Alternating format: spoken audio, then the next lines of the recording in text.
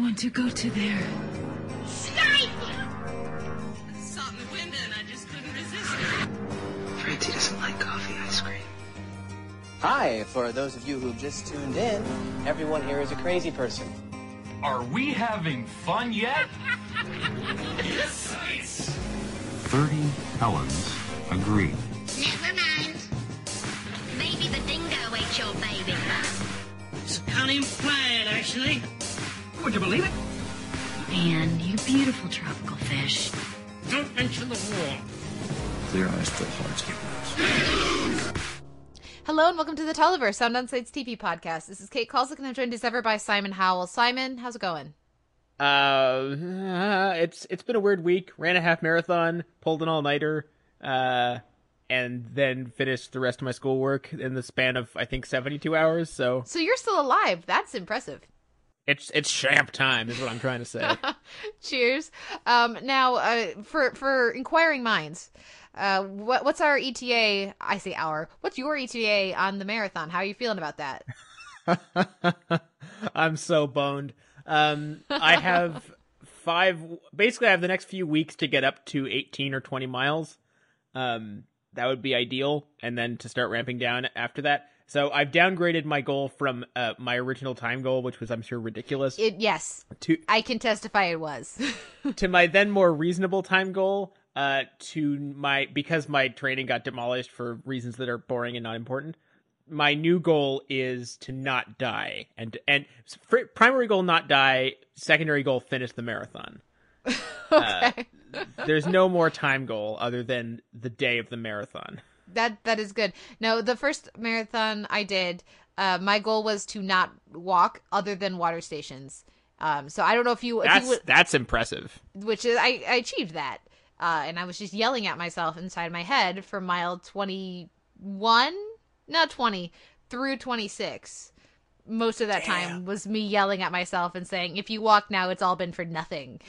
So how much did you let yourself walk at water stations? Like how long? Until I drank the water.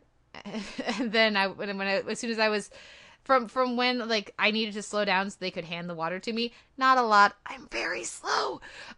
Through when I finished the water, I could walk, or the goo, and then I had to run again.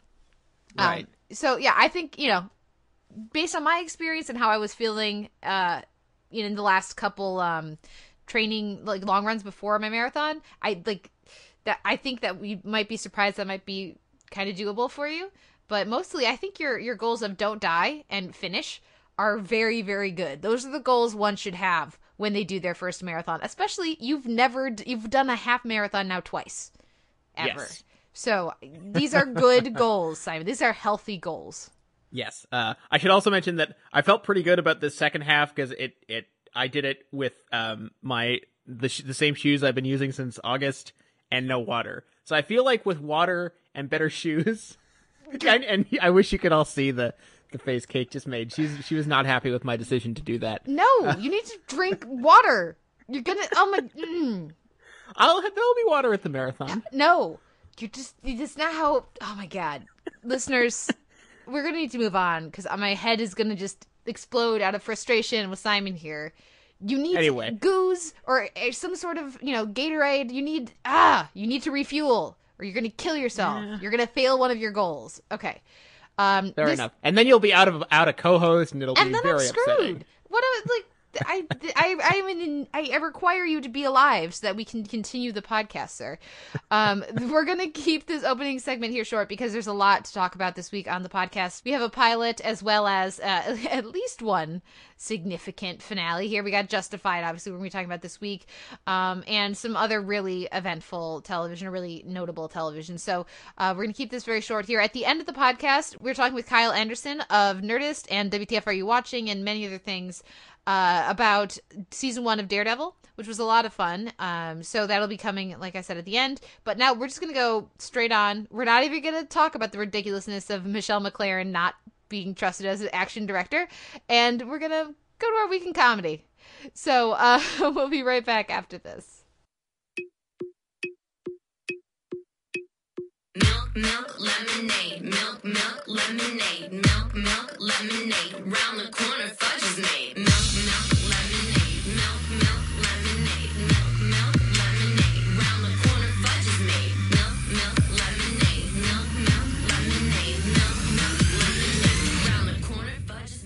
That is Milk Milk Lemonade, which is that's the opening of Milk Milk Lemonade, which is the first sketch in the Amy Schumer season 3 premiere. And the people at Amy Schumer and Comedy Central put that out last week. I think it's been kicking around Facebook and YouTube for at least a week. So if you guys haven't yet watched the season premiere, because of when this is coming out, you may have already watched it. But if you haven't and you are intrigued, you can go watch that music video, that sketch, already before you check out the rest of the season. But this week we'll be looking at giving a preview of Amy Schumer season 3, as well as, of course, Jane the Virgin, chapter 18, Louis a la carte, Adventure Time, Friends Forever, Silicon Valley, Runaway Devaluation, and we'll round things out with Veep East Wing. Lots of good comedy to talk about here this week. But first, let's kick things off with a look at season 3 of Inside Amy Schumer. We've seen the first 3 episodes. Simon, my experience watching these episodes, I watched the premiere. I had seen one of the opening sketch. It's kind of been going around Facebook. This is the Milk Milk Lemonade sketch or music video. So I was prepared for that. I was not prepared for the second sketch in the premiere, which is fantastic. Features a recurring guest star on the show, on Inside Amy Schumer, that we both really enjoyed last season. And I was ready to just be in my happy place because of that sketch, the second sketch in the premiere. And then I got to episode 3, which exploded my brain, and I love it. And it's in conversation with Charlie Work as one of the best comedy episodes of the year, as far as I'm concerned, so far. My trouble here is, part of the fun of both of these standouts for me is the joy of discovery that comes with them. Right, so we will say nothing. Yeah, I don't know how much, if anything, I can say about this upcoming season of Inside Amy Schumer, besides I liked the premiere a lot. I liked the second episode, but not quite so much as I liked the premiere, and I loved the third episode. Do you feel confident saying anything like beyond that? I'll say a few things. I was sort of expecting this to be maybe an afterthought season, to be honest, because I assumed that because she'd spent time writing and starring in Trainwreck, the new Judd Apatow film, that she wouldn't have had time to craft a good season. And last season had some great stuff, but was really spotty, especially in the back half of the season, as I remember it. These few episodes, though, I think are the most consistent the show's ever been. And I mean, it helps that third episode is one sketch for the majority of its runtime. I think we can say that. And also interesting that there's a lot of sketches that Schumer isn't in, or is in less, which is an interesting move for a show that is named for her. Although we do meet the head writer at one point, who is not Amy Schumer, which I found interesting. I will say that the interview segments remain sort of the weak point of the show. They just aren't good enough, and in particular the one in the premiere is kind of a misfire, I think. I just thought it was weak sauce. You'll know what I mean when you see it. But that being said, the highs are ridiculously high. There is at least one great sketch in each episode, and I mean great, like fantastic. There's a music video in the second episode that I thought was that when it started, I wasn't sure about it, but by the time it gets to the midway, the pivot point of that video is just stellar. But yeah, you're right. That it's that second sketch in that first episode that if you have any experience watching television, that's all I can if you're say about listening that. to this podcast, you probably have a similar sensibility to us, at least, and similar taste in television and in cinema, theoretically, as like the background that we both have. We're both big cinephiles as well. And what I feel like I can say is that there are a lot of homages to other series and other films in these episodes. Smaller touches to very direct, like shot for shot kind of things in both the first and the third episode. And it's really great to see the show and see Amy Schumer playing with form, like you said, taking a step back, getting more, like the third episode, she's one of the writers and she co-directs it as well. To see her confident and happy to step back a bit and, and focus less on making sure she's in it, but just making sure that, sort of like with Louis, where he's very happy to let the guest stars shine. And so in that second episode, she's very much a supporting player. Amy Schumer is very much a supporting player in the episode. She's, she features significantly in that episode, but the funny lines all go to other people. And so I think that's in these episodes, I really like the way that she spreads the time between these other characters or these other bits, and the confidence that these episodes have. It really feels like the show is growing into a more interesting version of itself. Yeah, and I'll be curious to see when that first episode airs, if that sketch we love so much restarts an old debate. And that's, again, all I'm going to say about that. Yeah, and again, for somebody like me, I love the specificity of it. When they do an homage, when they do a parody, they go all out. Like, you could talk about the Food Room parody that we got last season. Yes. That felt like 100, that felt straight up Sorkin, down to the scoring, down to every little detail. I love that level of commitment.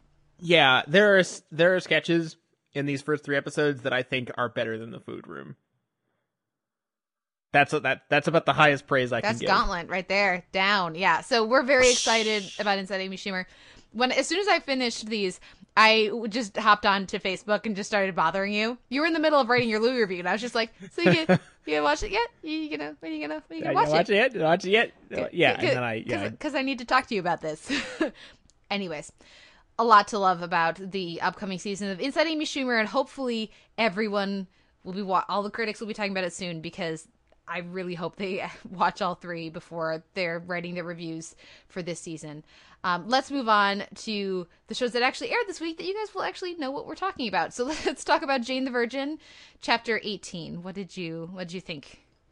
Jane the Virgin is never bad. It was another solid Jane's. I thought that they're doing some really interesting stuff with Raph, where they are making him thornier for very understandable reasons, and the fact that they're having him sort of bottle up and not talk to Jane about it feels right for the character, but is still irritating to me as a person who prefers Jane when everyone is being open and talking to Jane about everything, because Jane makes things better. But the fact that he's got like real problems that aren't getting solved right away and are creating sort of lasting issues, ending apparently in a break/breakup this week, is interesting. I'm hoping that it doesn't just spin off into a Michael thing, as it feels like it is going to. On the other hand, it feels like they've retconned a little bit, where she now has, the way she now tells the narrative is, I didn't break up with Michael because he lied. I broke up with him because I was falling for Raph, which is not how I remember that happening. No, but I think what she's saying there is that she if she hadn't been falling for Raph, she would have been able to work through the lying. That's her perspective on it right now, at least. Mm-hmm. And because I absolutely agree with you. That is not why, like, there was significant stuff. Michael screwed up and big, and how, and was for weeks just lying to her, and she doesn't do lying. So, yeah, I think that is I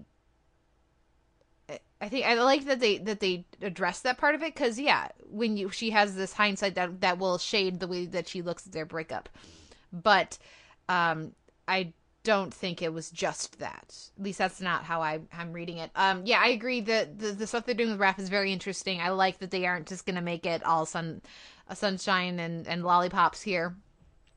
For the two of them, they're giving them significant issues. They gave Michael and Jane some significant issues they were going to have to either break up about or work through, and they broke up, or she broke up with him, I should say. Now they're doing the same here, and how the two characters react to that will shape a lot of what happens moving forward.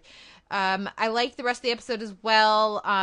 The stuff with Rogelio's mom and Zoe, I thought for the most part worked. I was glad when Soccer Guy showed up, because it really seemed to justify the time we had spent with him earlier in the season that did feel like such a waste. Like, now they're not dating for 2 weeks so she can date a soccer guy. I'm I don't know if I doubt that was the plan all along, but it was a nice little callback. I like the series memory there. Yeah, I'm going to try to keep this short because we've got so much to do today, but I'll just add that the whole motif of the worst person ever, but not actually the worst person ever, because reasons, is classic Jane's. Always happy when they take sort of a hacky sitcom premise and then say, no, actually, it's just about perspective and timing. Mostly. Sometimes people are just awful, though.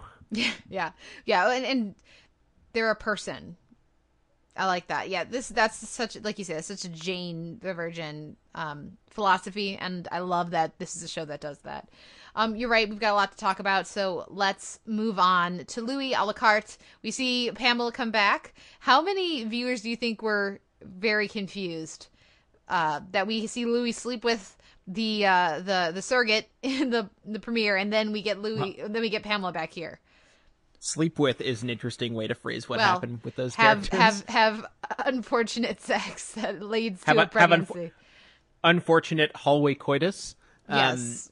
I feel like anyone who's watching Louis at this point knows to disregard continuity, except I think as it relates to Pamela. Whenever Pamela shows up, you know that you're in the Pamela time stream. And like whenever Louis ends, when that happens, when he gets tired of making it, or FX gets tired of giving him $5 to make an episode several times a year, there will be theories of Louis continuity. But it's clear that if Pamela's there is continuity with other Pamela episodes. And for the stuff that we've seen with Pamela in the episodes that we've seen, all that stuff is fantastic. And in particular, the sequence of them sitting down to dinner, her discussing her philosophy of dating, the whole a la carte thing, the way we almost get, when I was in the third grade, flashback to young Louis, and then Pamela just being like, oh, this is going to be long. Which I feel like this is the first sort of self-aware season of Louis, where he's acknowledging that that this is a show that people watch and have opinions about. And that's sort of him saying, okay, I'm not going to do a big thing about that this year. And of course, the thing with the Parmesan grater was like classic Louis surrealism. And it also featured Louis shitting himself and his daughters finding it at first hilarious and then tragic, which was a fantastic sequence. Yeah, that one didn't work for me as well. I just I don't know why it worked for me in Bridesmaids and it didn't really work for me here. I think probably because of some of the different societal gender, hang-ups that we have, maybe because I saw it in, a similar kind of thing in Bridesmaids, was less effective here because it's not like it's something I've never seen before. But as I was watching, I was going, this isn't really that funny to me, but I'm sure a lot of people are loving this. So that opening was not a for Kate opening, but I can absolutely appreciate how much a lot of the viewers must have loved it. Must have thought it was hilarious. To me, it was all about the daughters and A, having them back because they're both incredible actors, and B, like I said, that at first they think it's hilarious, but then the way that for some reason, preserving their father's dignity or what is left of it becomes like their mission for those few minutes, and even like trying to get a cop involved and stuff like that. Like that was all great. I could have done without the no dumping sign. That seemed a little bit low. But yeah, anyway. But the Pamela stuff is really the heart of the episode to me. Yeah, I would agree with that. Would we want to mention the young comedian at all? It was amusing. He really reminded me of the actor who used to play Louis' agent, who I hope we get back at some point. But yes, amusing, and the show loves nothing more than to have Louis be wrong about stuff. Which is another thing that separates it from other shows. Anyway, I wrote many words about this episode, more than I was expecting to. So you can check that out at Sound On Sight. But I don't really have time for the many things that I said there, most of which were Pamela related. Well, yeah, I thought the comedian thing was pretty fun. I really enjoyed that part of the episode as well. And I don't think that Louis is wrong. I think the guy's not good, but that doesn't mean that he can't be successful. And Louis' advice was about being good. Like he was like, you're not good. I'm sorry, because not everybody's good. and some people need to hear that to get better, you know. Anyway, so I thought that I was with Louis throughout that, you know. So I thought that worked. Yeah, and we'll have more to say about Louis in the next couple weeks, especially in 2 weeks, guys. But for now, let's move on to Adventure Time, Friends Forever. As I think I've stated before, Ice King episodes have a special place in my heart because I'm not sure there's any character on TV I relate to more than the Ice King. I don't know what that says about me. Probably nothing good. But I can't really think of a bad Ice King-centric episode, and this was no exception. I liked all the... There was a lot of sort of side-eye, highbrow humor in this one, especially from his the things in his house that he's just made alive, and suddenly his house has become like an annoying undergraduate house party, which I loved, and only a very certain vintage of Adventure Time viewers will be able to get that, and I appreciated the specificity. Yeah, it was really fun to see the different, you know, things come to life. I mean, there's just an inherent relatability to the Ice King because it's just that part of yourself that is needy and afraid that none of your friends actually really like you, and that you're the one that they all talk about behind your back, which I think everybody's had that fear at one point in their life, right? Isn't that what middle school's all about? He's just incredibly relatable, and that book though is freaking creepy. I gotta say, I hate his book that he loves at the end. Oh yes, yeah, right. I remember now. Yeah, that was a little bit creepy. But there's just because he does all these terrible things, but because he's so pathetic. It's really hard, and because of the excellent writing and voice work by Tom Kenny, you just can't help but feel bad for him. So it just kind of, that character is just this seemingly inexhaustible well of humor and relatability. So yeah, I always love Ice King episodes, and this was a delightfully creative one. Yeah, so I wasn't as big as hot on the last episode, which was Walnuts and Rain. So it was nice to see them come back so strongly. Yeah, I would just like to add also that I really like what the episode does with the trope of bringing something to life to be your friend. Yeah, which I feel like works out too much or in a certain way too often. Which I'm hoping is something that, for instance, Penny Dreadful is going to do something interesting with, although I'm very afraid that it won't. So it's nice to see Adventure Time go serpentine with it. Yeah.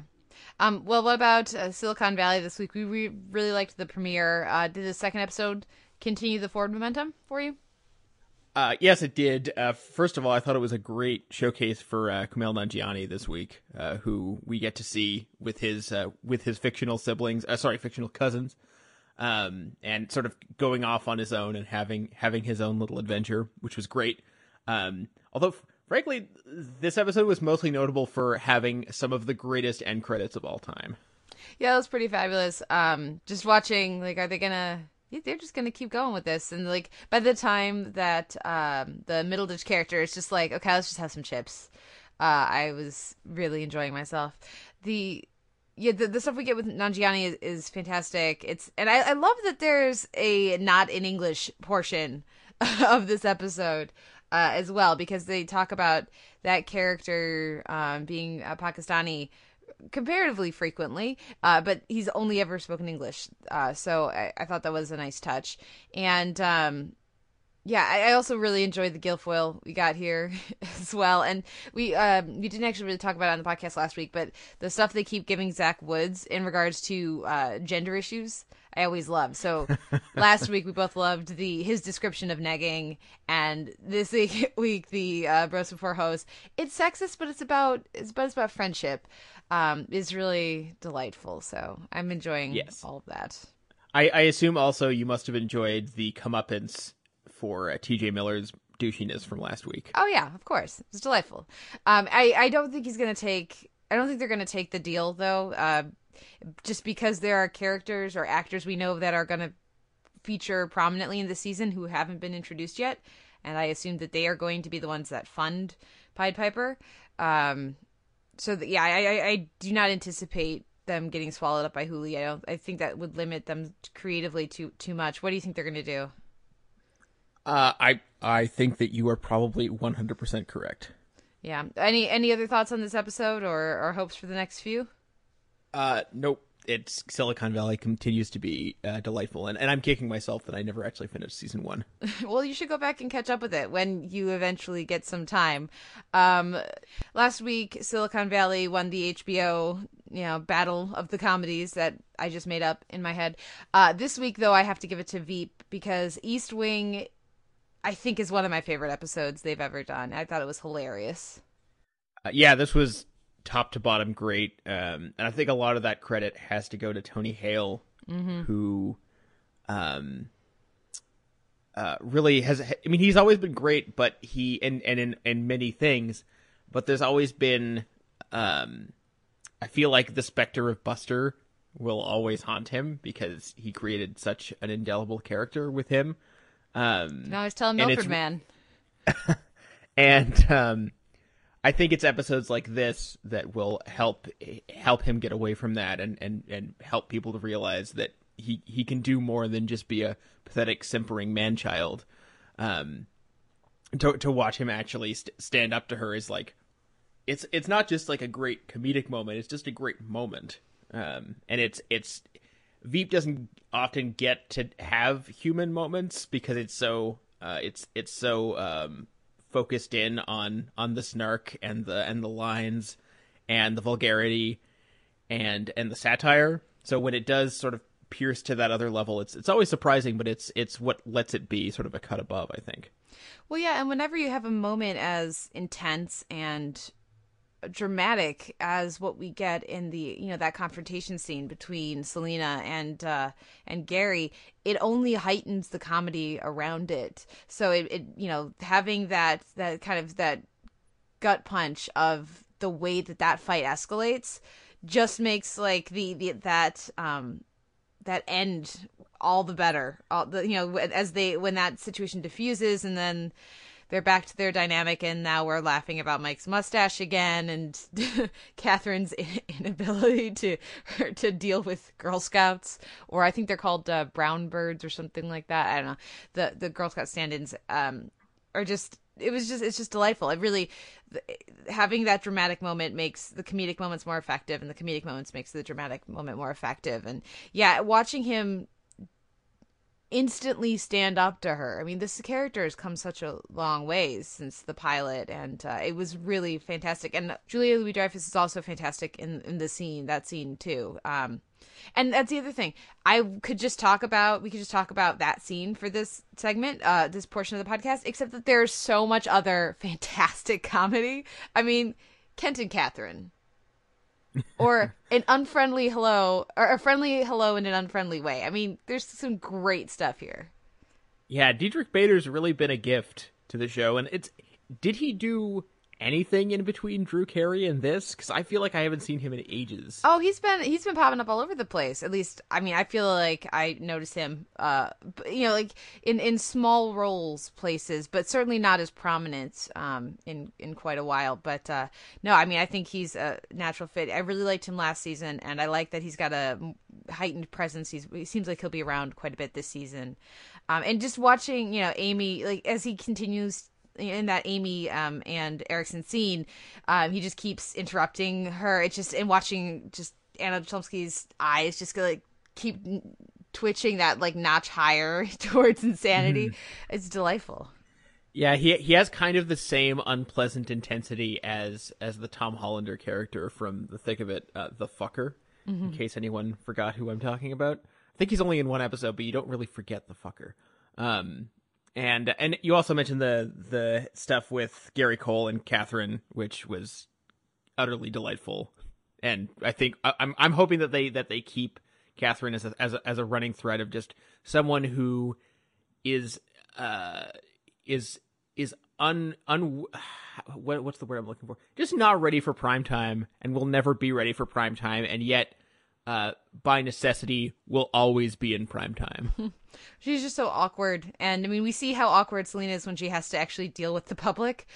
So Catherine has gotten that from her, which is delightful. But no, because in one of the commenters because my reviews for this is up at the AV Club, one of the commenters mentioned how and I absolutely agree that she is, they're taking a different approach with that character than so many other shows with political figures, because she's not rebelling against her mom. She's not like acting out or anything. She just has inept. She's got a complicated relationship with her mother, and she's not good in social situations, and she's forced into them constantly because her mother's the president.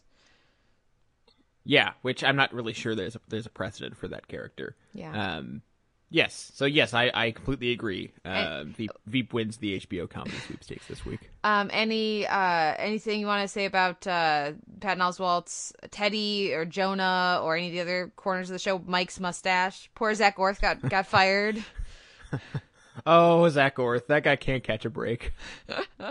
Well, it was a fantastic episode of Veep. And for me, the week in comedy comes down to that third episode of Inside Amy Schumer and this episode of Veep.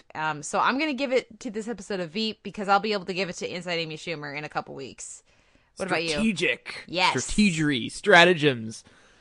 Sure, I'll go with that. Okay. Now we'll take a break and we'll come back with our week in genre.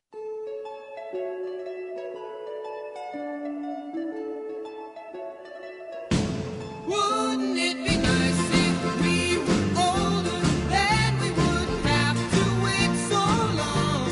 And wouldn't it be nice to live together in the kind of world where we belong? No one's gonna make it that much better when we can say goodnight and stay together. Wouldn't it be nice if we could wake up in the morning when the day is blue, after having spent the day together, hold each other close the whole night through? What happy times together we were spending. I wish that every kiss was never ending. But wouldn't it be nice?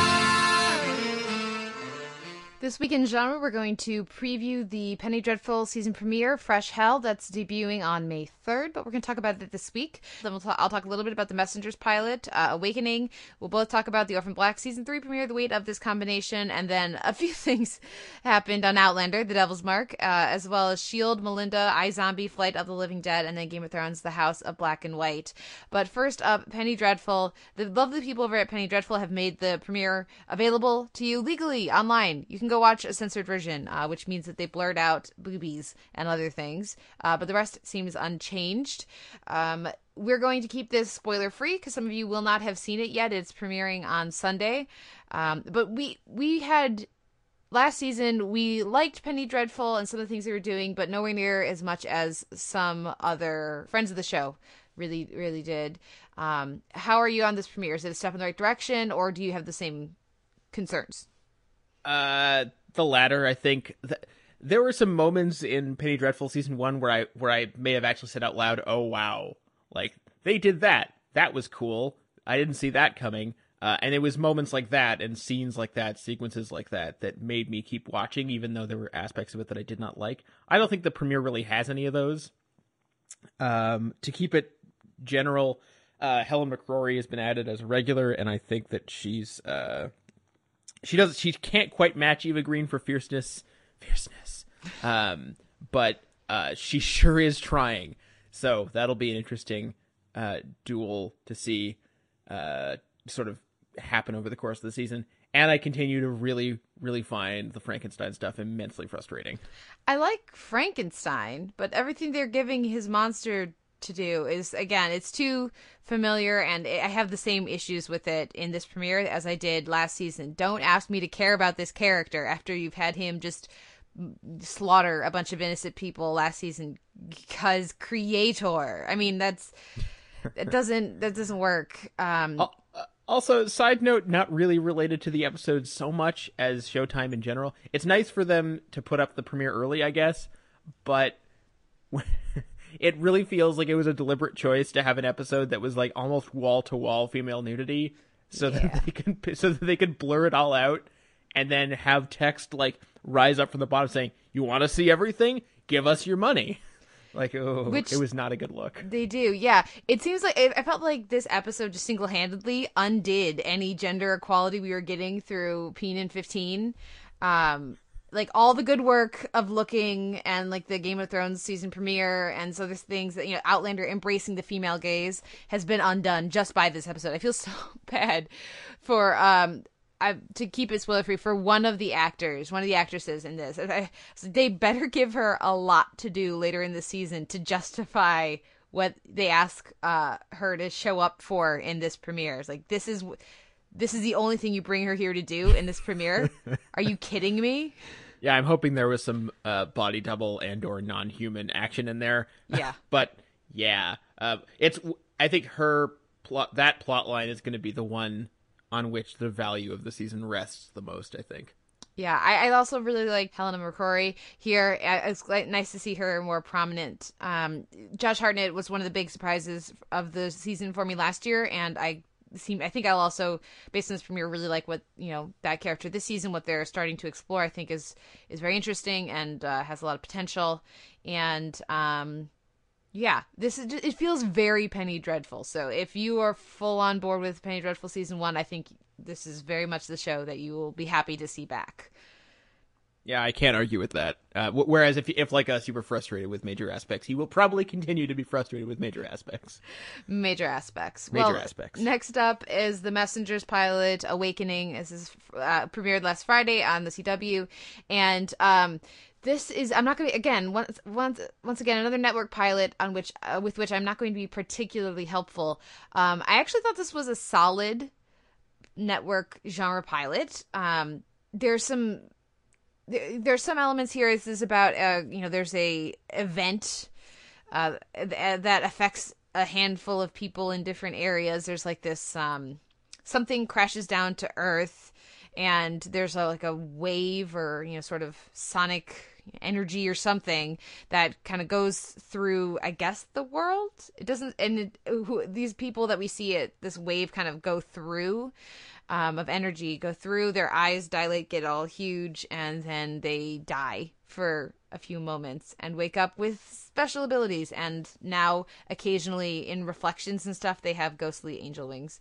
So that, and it's like this, Satan is now on Earth kind of thing, and good versus evil. It's like it's a very familiar genre fare. However, I think I like some of the performances. I'm not familiar with most of these actors, but I thought they were solid, at least for the pilot. There's a couple characters that could be interesting and something new, and there are several visuals that I think are really, really nice. Like there's a couple shots of even just like long shots of cars parked on the side of a highway and somebody's walking up to the cars, but it's just the visuals of it looks really nice. It's well shot. It's well, the colors and just I enjoyed watching it. So good production values, I guess, on some of these just more straightforward shots. I don't know how much the super powered team gets together kind of thing I'm gonna connect with, but based on this first episode, if it wasn't such an insane time for TV right now, I would be excited to watch more. I don't know if I will watch more right now just because there is so much TV on. I got to get through April Apocalypse. April Geddon, that's what I'm calling it. But when we get into May and June, if it's still going, if people are saying good things, I will probably check back in with this one. Do you have any interest in Satan Among Us and some messengers of God sent to, stop him? Oh, that stuff is pretty worn out for me, man. But if you say it's good, I'll watch it. Yeah, so I'll have to. I don't know if I can say it's good yet, but okay. Not bad, I guess, is where I'm at with it. Not bad is something. Yeah. Let's move on to the Orphan Black season 3 premiere. Last season, there was so much that I really liked, and there was so much I was frustrated by because I wanted them to do better because I think they can. The big thing for me last season was that how did they still not have a villain? And this was a show sorely in need of a villain. Well, this season they've introduced one, which is Project Castor. At least for now, it seems like they're the villains. Did that work for you? How do you think they're doing with the introduction of these male clones? They have a tricky thing with the male clones because I know that they're deliberately meant to be. There's less variation between them, and it's by design, because they all sort of serve the same purpose. That doesn't mean it's a good design. That's sort of where I'm at with it. Right, yeah. They're doing a good job on executing their idea, but it doesn't seem like it's the best idea. Yeah, well, I mean, that means... I think what's going to happen with them is they're just going to start getting killed off. Like they don't... If you have multiple characters that serve the same purpose, the natural thing to do is to start whittling them down to one character. So when that starts happening, I will not be surprised. How many times has Elena been abducted? Many. Many is the answer there. Yeah, it's really starting to get tired of that beat. I'm really hoping that she gets out for a while and then doesn't get to be abducted for at least another, 2 seasons. That being said, I did enjoy her dream sequence and her conversations with the Scorpion. The weirder and more surreal Orphan Black gets, generally the happier it makes me, because that's time that is not spent building up this Byzantine mythology that I care less and less about the more complicated it gets. Remember how in season 1, it was like 5 episodes before anybody said the word clone? Yeah. And how that was the best the show, and the most consistent the show ever was, when it was about people? Yeah, I remember that. And to its credit, like, it does try to still be about people. Like the way it is ultimately a show about family and makeshift families, and this is a conversation we've had dozens of times before about other shows. It's about that same thing that so many other shows are about, and sometimes it does it really well. Other times not so much. But when we get the addition of Project Castor and Helsinki and another dozen things and this Ferdinand guy, and I have no concept of how the dyad hierarchy works. I have no idea. Do you? We do know Delphine is the new Rachel. That's very helpful. I didn't really know what Rachel's position was, but now I know Delphine has that position. Right. And to its credit, the show seems to understand that, because they hammer home she's Rachel now. Not the job is like, the role Rachel was playing. She's going to be that now. Don't ask us what that is, but you should understand how it's going to work. It means that she presses thumbs into eye sockets now. Yes, basically, and she wears sleek blonde hair. Yeah. I feel like they, again, sort of to their credit, it seems like the natural thing to happen with Delphine, the original character, would just be like to not be around anymore. It's like, oh, we really like Delphine. We're going to keep her around by having her be someone totally different. Yeah. And I do like the actress. I think she's done a lot with that role. But I just am not interested in that part of the show. And when you introduce this huge new thing, these male clones, there are plenty of us amongst the fan base who are skeptical with a capital S about that. Like, can any other actor pull off what Maslany has made look so easy, doing all these different characters and truly embodying them all? And then to take that and say, well, let's do something different. Okay, that's good. Except that then they have all these different clones running around, and none of them have a name. None of them have anything distinguishing about them. So I do not care about any of them at all. And they're just sort of annoying to me. And when creepy cult clone is, I think he has a name, right? That's Mark, is the most interesting, or like, I was not interested in that character last season at all. But if you have just a nameless, this guy has a stupid mustache. This guy has a haircut that apparently he's able to maintain while in prison. Then I can't invest in or care about or really be scared by these people, because they are not characters. They are plot devices. Yeah. Orphan Black has a problem where it keeps adding stuff and then forgets to subtract.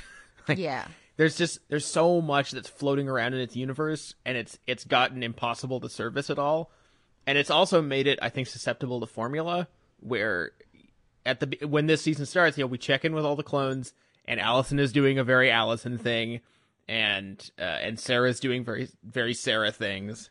I like that Allison remembers that she has kids, which is good. Yes. which didn't happen for a while last season. But she doesn't possibly have time to, if she's going to be involved with her kids again and being a mother, which is good. I think that's a good move by the writers. Makes sense for the character and kind of connects her to who she's supposed to be. She doesn't have time to then also be doing clone stuff and also be considering a run for office. And also there's financial troubles at home because Donnie just got fired. Like, she can't possibly do all of that. It just doesn't make sense. And so the problem I'm having with the Allison part of the storyline is not the fact that she's a clone and the fact that all of this crazy stuff is happening and somebody's trying to kill her family. It's that the writers are trying to make me believe she doesn't sleep or something to get all this done. Yeah, well, clearly she'll be enlisting some clone help at some point in the season because they love to do that. And it's honestly, it's the playing dress up part of the episode that's still the best. I think like it's such an old gag, but they never seem to tire of it. It would be nice if it ended less often in Sarah gets into kinky sex stuff, which seems to be every time. With a different character. Much as I appreciated how kinky it got. Which, is sort of Orphan Black's bread and butter. Anyway, I mean, I feel bad that we've gone on this long when really my thought is Orphan Black continues to be Orphan Black and have things that I enjoy and other things that I'm immensely frustrated and or bored by. Yeah. I will say, though, you already mentioned it. I loved everything with Helena that we got this week. That opening sequence I thought was fantastic. And I'm totally fine now, thanks to science. It was great. Oh, yes, I remember that now. Yeah, and the Scorpion I think is fantastic. I love the way that those two fantasies kind of, the one leads into the other. And for my fuller thoughts on this, you can check out my review that's on site. But yeah, you're right. We should move on. We've been saying too much of the same thing over and again. So let's move on to Outlander, The Devil's Mark. There was a lot of hype for this episode, comparatively. I heard from several sources that it was a good episode coming up. And I didn't know what to expect from the trial episode, but I did not expect this. How did it work for you? Did you expect what we got here? The actual trial part of the episode, I think, is kind of negligible, to be honest. If you've read The Crucible or seen The Crucible, it was the Outlander equivalent of The Crucible and didn't really have anything new or exciting. I didn't really buy the idea that. I mean, I get that emotions run high and stuff, but this Claire acting out in the courtroom and yelling and trying to get people, like, she should know that's not going to work. Yeah, but she's not good at impulse control, our Claire. That's true. I bought it. Yeah, fair enough. I guess I was just frustrated with her watching, like, no, lady, don't just. There's really no good way out of this for you, other than rescue, which I found it odd that they never really explained how Jamie just sort of showed up. I could believe Ned sending a messenger off, Yeah, it was weird how they explained several times that's the mark of the smallpox vaccine, but didn't explain once how Jamie got there. You could have thrown a line in there. They really occasionally Outlander really likes to underline points for us. But yeah, so the actual trial I didn't care so much about, but what happens after that definitely was not expecting them to hit the fast forward button on that. About the smallpox scar, because I've seen some places people saying, "Oh, see, that's why they need narration for a moment like that." Because they don't. But they don't, because in the next scene, you have her tell Jamie that's called a vaccine, and that's from smallpox. I mean, I understand that not everybody's gonna. I mean, as soon as she pulled down the thing and they showed her arm, I was like, "Oh, smallpox," and she had already said 1968. I love that they. That they foreshadow, they kind of tip their hand with that a little bit when she says, "Looks like I'm going to a fucking barbecue," because it's such a modern thing to say. Yes. But we're so in the emotion of it. Like, some people might have struck them as lazy writing, as cheating sort of. But instead, it's actually very clever writing, and I loved the delivery of that line and that she's just done pretending, Galis. Yeah, we really didn't need a voiceover and then her to say it again. I mean, but yeah, like you say, I did not expect them to just say, "So, time travel, here's everything," and him to go, "Okay, cool." But I think they've done the legwork on showing that he accepts, or that magic is a much more accepted part of life in that time. And they're just being things that people don't understand and that they explain with magic, because that makes more sense. The aspect that that part I'm okay with. The aspect that I had trouble buying was he finds out that Claire is already married, and it's just like, oh, well, let's just get you back to your husband then.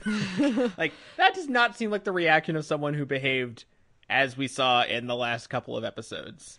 Well, but I could see it as, especially, well, first of all, he knew that she was married to start out with. I mean, it's not like he didn't know that, it's not like she hid the fact that she had a husband when they first met. And I think when she says some of this other stuff, if he accepts it, it just sort of kind of clicks into place. And so, like she never said her husband was dead. She said her husband wasn't alive. Things like that. And also just her behavior. Technically true. I think the best kind of correct. Yes, the best kind of true. So I also see it as him knowing that he needs her to choose him if he's ever really going to be able to like not have doubts all the time about that, and hope that she will, and then she does. I don't know. Yeah, I still don't really buy. I mean, I will allow that it is much more interesting than the alternative of like several episodes of huffing and puffing about it. Yeah. Before eventually getting to this anyway. So if we have to have a dodgy fast forward of, oh, this is cool, like I would way rather do that even if I have issues with it. So yeah. I do wonder what this will mean for the present day aspect of the show. I feel like the only option now is to have him go back in time to find her. Oh, that would be interesting. Yeah, I didn't even think of that. Because otherwise, what would you even do with that plotline? Because she doesn't want to go back, so... Yeah. Well, I know a few things from the books, so I'm not going to say anything about that. But I think that is I think that's a good question, and I'll leave it there. So let's move on to S.H.I.E.L.D. Melinda. Now, this was a much hyped episode just within the run of the series. They've talked about this whole cavalry situation with Agent May, and there's very little here that isn't expected, but I thought they did a good job of executing that storyline and putting, informing the character based on what we saw and what her decisions will be moving forward. I wanted to mention it because it was such a significant character episode for Agent May, and I did think they did a good job. The action worked well, and the reveal was gutting enough and appropriate enough that I think they managed to make it work. I also think that it's a significant enough event that it could very reasonably and understandably shape the character in her choices now that they have this like fracture about S.H.I.E.L.D. So I'm actually kind of looking forward to what's going to happen next with her in a way that I thought I knew exactly how she'd react. Now I'm not so sure. And I think that's a smart move to make her a character who's theoretically in play rather than automatically in Coulson's camp. So I don't know if I'll talk about S.H.I.E.L.D. again this season, but I thought it was worth mentioning this one. Let's move on to iZombie, Flight of the Living Dead. Now, we haven't been talking about iZombie in the podcast because when we did our season preview for iZombie, we had seen the first 4. This is episode 5, so we've had some time off from the show, though we've seen all the episodes.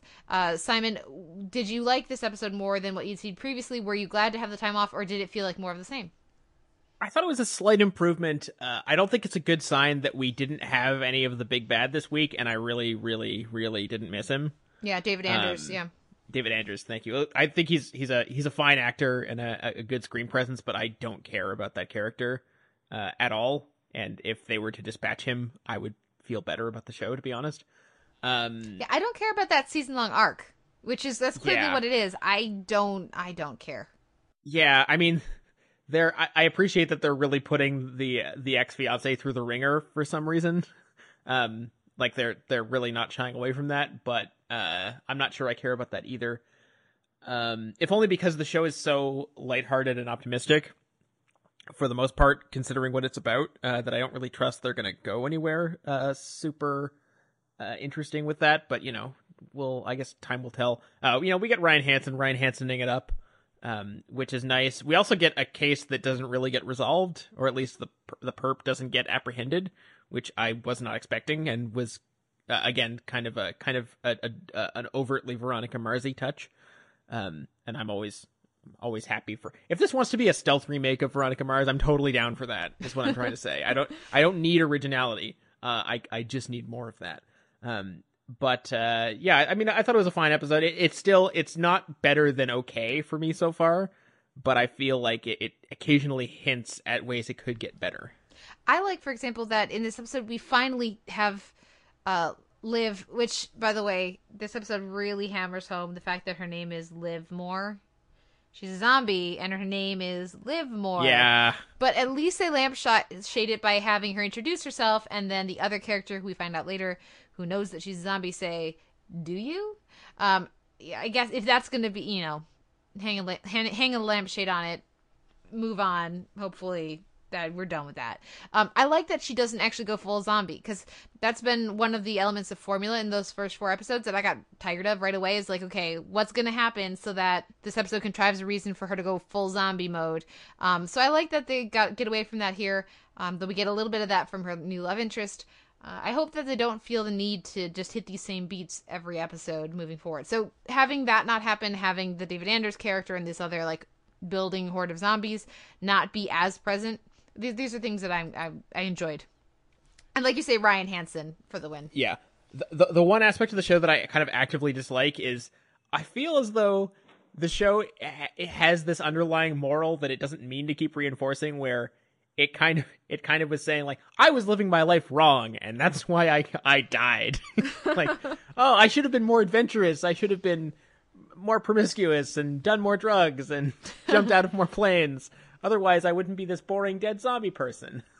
Yeah. Is that just me picking up on that? Well, I do think that there's an element there, but I think that also if they had done a better job of establishing, like we talked about earlier when we were talking about the first 4, if they had done a better job of establishing her as a person before her zombiness, that would help. Because we don't have a strong sense of who, like, her default personality, her actual personality, besides, you know, nice and smart and kind of sassy sometimes. It's hard to, you know, she eats these brains and she becomes this other version of herself. And that so far has almost always been a good thing. So it's hard to see that as something other than a statement on what she should be like all the time. But, you know, it's a little, I wouldn't say that it's a problem so much as I think they need to figure that out a bit more. Yeah. Yeah. Any final thoughts on iZombie, or is it time for some Game of Thrones? Let's do that. Of course, the Sound of the Game of Thrones podcast will be out. It should already be out in your feed. So I'm not going to say too much about this other than I really liked it. And I'm going to leave it to you, Simon. What did you think of the House of Black and White? We have as you mentioned, we have an entire Game of Thrones podcast. I'm not going to go on about this too long. And it feels weird to take up any of my time with this, but it did just occur to me a few days ago, so I have to say it. Drogon is a terrible name for a dragon. I realize it's in tribute to Khal Drogo, but really, Drogon? Here's my cat, caught. Well, it's. I have a question though. Which is worse, Drogon or Aragon? Drogon is worse. Drogon is worse than Aragon? It's like, yeah. Aragon's like they're trying to, you know, they're hoping you hadn't noticed. This, at least, Drogon is tied to something. And Viserion, and like the other ones end in on too. No, isn't one of them a Gar? Anyway, doesn't matter. Not the point of this episode. We get Jaime and Bronn palling around again, which I'm always fond of. And I really like seeing Bronn hanging out with his betrothed. Yeah. And seeing their dynamic, probably for the only time we ever will. It really seems like they're going ahead full steam with the Varys and Tyrion going to Meereen thing, which, all right. Like, I mean, if we actually get Tyrion and Dany meeting, like, within the next 5 episodes, I will doff my cap to them. And I guess that's all I'll say about that for now. And I'm also hopeful that maybe this season, maybe they can make Melisandre worth caring about. That would be nice. Okay. Any thoughts about Arya? I think I may have been spoiled on what happens with Arya in the books. I don't really remember. So it might have been made up, but it also feels like they're going along at a nice clip with that as well, which has been which has been nice. And I get to say Jack and Hagar again, so I'm a happy man. Okay, how about John being made Lord Commander and what we get here with Danny? I'm a little bit concerned that I kind of am starting to be okay with Jon Snow. Ooh. If only because he's had so many crappy things happen to him that I feel like it's okay for him to be kind of crappy now. If that makes any sense. Whereas before he was being all simpery and crappy for no good reason. Now I feel like he has a reason, and the character now makes sense to me. So that's a weird feeling to have. And the Gilly stuff is always nice. Okay, fair enough. Well, I really liked this episode. I liked the time we get with, I was so glad that they didn't stretch out Brienne and Sansa meeting. I'm so glad. Like, there's a number of things in this episode, and where it looks like the season is like shaping up to go, that just really has me happy that they don't seem to be stalling these arcs. Very glad about that. I like the glimpse we get of Dorne. I like pretty much everything here. So we'll say thumbs up for me, and you can listen to my full thoughts on the Soundsite Game of Thrones podcast. And I'm gonna, spoiler alert here, what wins your week in genre? Because for me, it's Game of Thrones. Yes, it will do that. Well, fair enough. Now we'll take a break, and we'll come back with our week in drama. In the deep, dark hills of eastern Kentucky,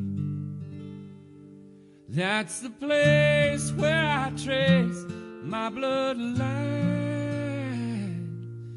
And it's there I read on a hillside gravestone, you will never leave the harlot alive.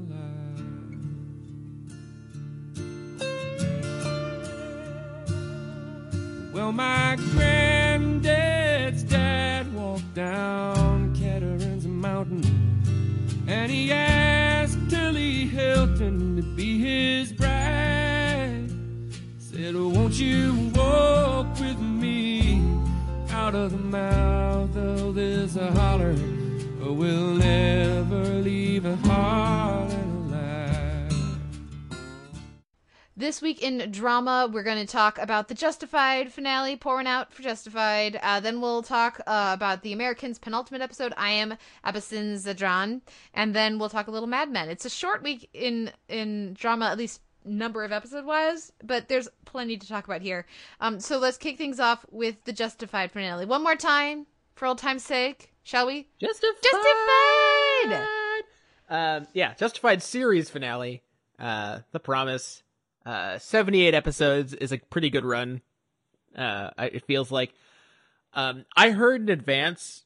All I really knew in advance was A, that I should rewatch the pilot, according to Steppenwall, and B, I think it was Matt Ziller's site said I was surprised by the series finale was not what I was expecting in a good way. When he said it was not what I was expecting, I then felt like I had a reasonable idea of what to expect, and this was sort of that, if that makes any sense. This was not the guns blazing finale we reasonably predicted based on every single other season finale of Justified. Literally every single one, right? I mean, all the way back to Bulletville. I mean, come on, Bulletville. But the more I think about it, especially when I wrote my review, which ended up being really long, the more I think about how they did it, I think it was, it's definitely not a perfect finale by any means, but of all the ways that they could have chosen to end it, I think this was probably one of the very best. The idea of wrapping up the season beats within the first 25 minutes in a relatively, in an unpretentious, no nonsense kind of way. I can see a few people seem to think that was anticlimactic. I didn't really have a problem with it. Basically everything that happens in the 4 years later, I was cool with. Especially, I watched it twice for my review, and on a second viewing, I think basically all those scenes work, which I was not expecting. And overall, I mean, I thought it was actually quite affecting and low key in ways that I was not anticipating, even if the pilot referencing was really over the top. Like, I'm not sure if there's ever been a finale that's referenced a series pilot as much as this one does. Yeah, it does reference it a lot. I didn't rewatch it for this, but I rewatched it comparatively recently, like within the last year or two, to write about it for Sound on Sight for our greatest pilots month. So yeah, that's very fresh in my mind. The Justified pilot has stuck in there for me. So yeah, I was noticing callbacks left and right. I'm sure if I had just rewatched it, there were even more. But yeah, for me, any issue of this being anticlimactic, I think really, really would have been solved if they had just aired these last 2 episodes back to back. Because the timing, the way that the previous episode ends felt very sudden. And then, like you say, we get like 25 minutes into this and it's just done. And I think for me, at least, if I watch those 2 back to back, for me, that's going to be a much smoother end of the season, end of the series. And then the tag we get, the 20 minutes, 15-minute tag, whatever that was, will feel much more like a denouement and less like a half of a finale. You know what I mean?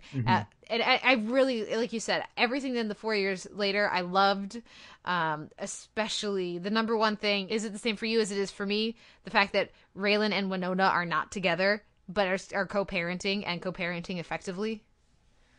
Seemingly, yes. That was everything about that sequence was perfect. I really liked also the few minutes, the like 90 seconds we get of Jason Gedrick. Apparently, he was also in Boomtown, so it was like their last chance to get one more Boomtown person in as Ava's new squeeze, and apparently like a semi-permanent one at least, because Willa seems pretty comfortable with him.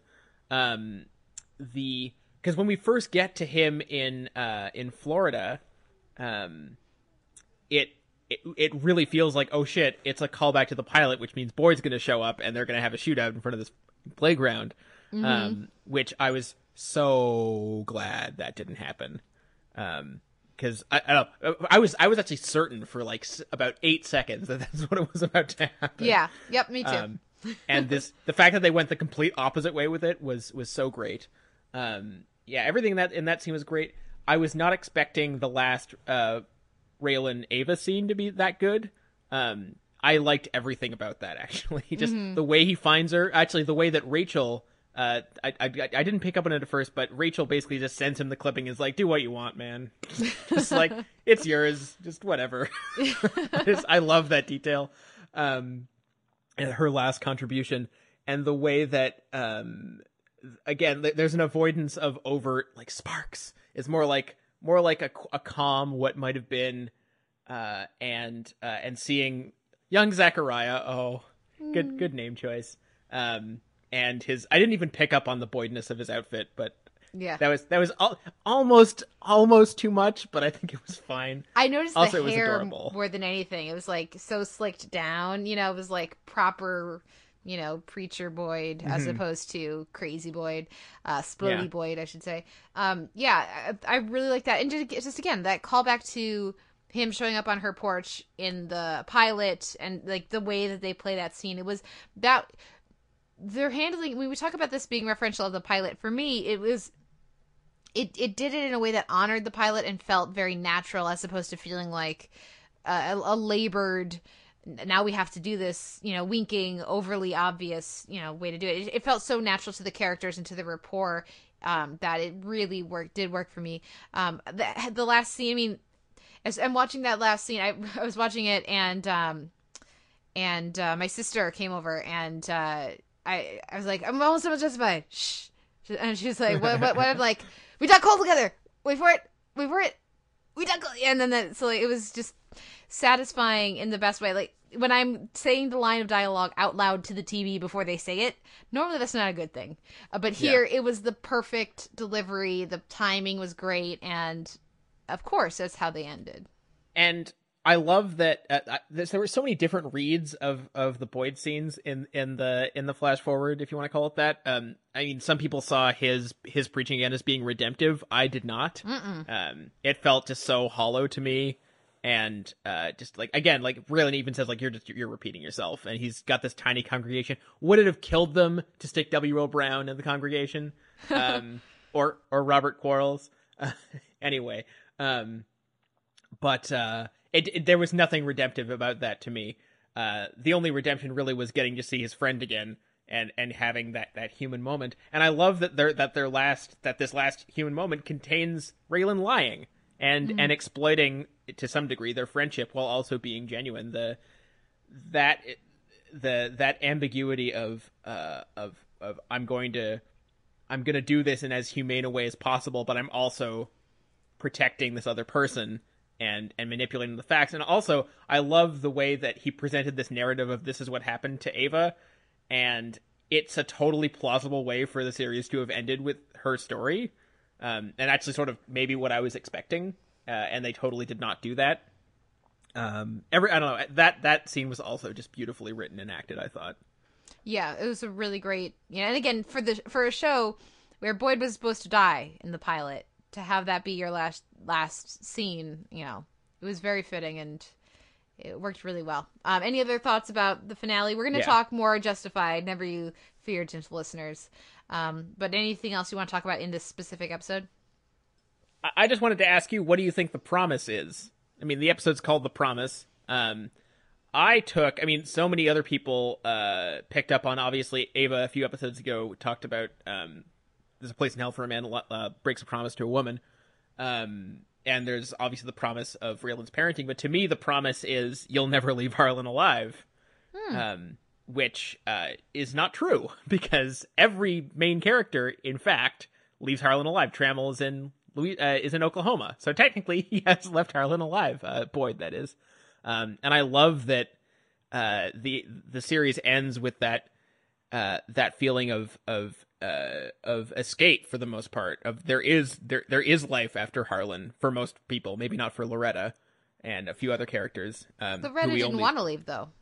Loretta didn't want to leave, but she may come to regret that decision one day. But that's for a spin-off series or something, which I would honestly be totally down for. Yeah, and I felt like we sort of got deprived one last chance of hanging out with Psycho Wynn, who also left Harlan alive, which I was not expecting. Anyway, but did you have any thoughts on the title or? Not really, other than I think it's a vague enough title that it can work for a lot of different promises that have been made over the series run. I think it can depend on how you look at the Boyd and Raylan confrontation. That if you make me draw, I'm going to put you down. Like, does Boyd want to die in that moment? He's like, do you promise? Are you, because I got nothing left. Like, going out guns blazing, theoretically, on the ways that Boyd could go in that moment, do you think he wants to die? And if he does, then is he relying on that promise from Raylan? I think you could look at it that way. I think you could look at it with some of the interactions with Ava and with Raylan over the years. I think there's a lot of different ways to look at it. I like that notion of you'll never leave Harlan alive. I think that also works as an interesting potential promise. So there's quite a bit there. There's a lot of fun ways to interpret that, which is one of the things you got to like about a finale.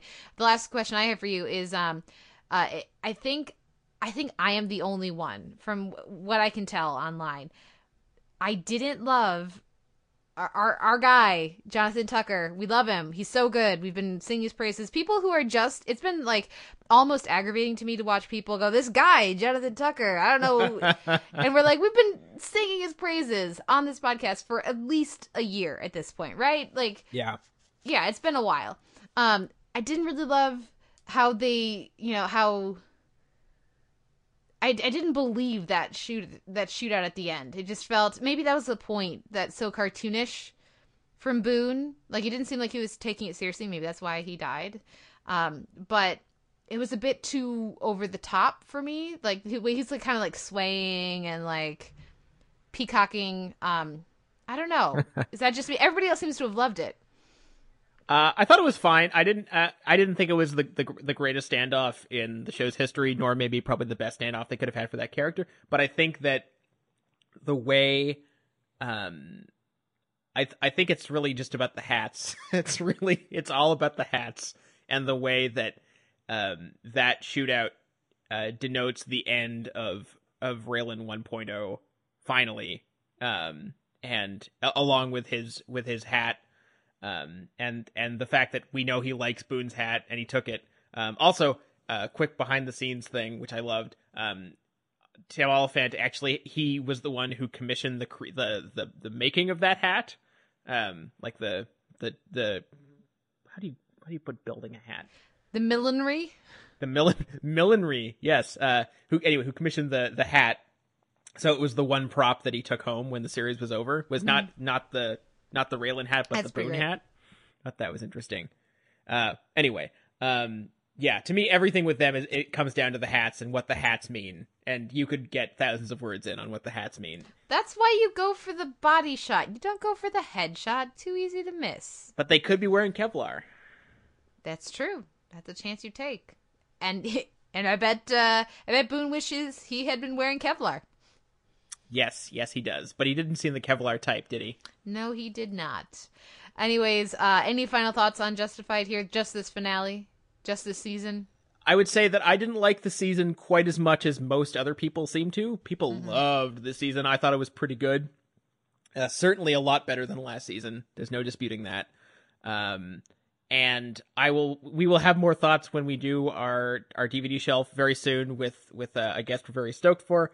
I will just add that I don't know if this is one of the great finales, but it's a very, very, very, very good finale.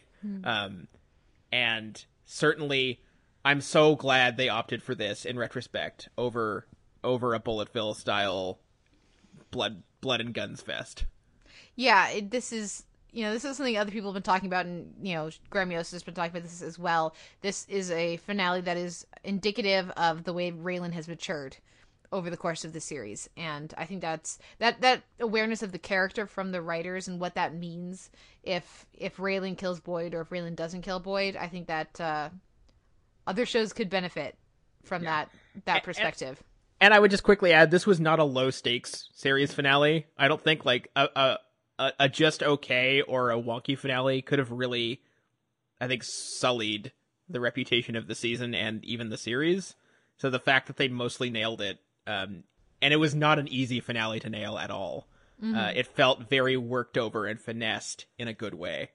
And that really is a testament to how this has always been a writer's show. Along with it also always being an actor's show. And it will be missed dearly, but we'll talk more about that soon. We went way long talking about Justified's finale, so we're going to keep The Americans short. I'm going to try to. Simon, you can try to as well. I predict you'll be more successful than I will, because I am Abyssin Zedran. Holy crap, guys, that last scene. Like, there's lots to talk about in this episode, but for me, the scene of Clark taking off his wig and showing Martha Phillip. I don't know if he's showing her Phillip or his, Misha, right? Yeah. Was breathtaking, and I am still affected by it. It's one of the moments of the year for me so far, and we talked about this off mic. For me, it is a astoundingly intimate moment, and I love how this season takes pulling a tooth or taking off a wig and makes it the most personal, trusting, and again, an intimate moment you could possibly have. Yeah, and there's something transgressive about the scene too. Just in like we seeing this straight male character take apart this very constructed visual presentation that he has of himself that we're not used to having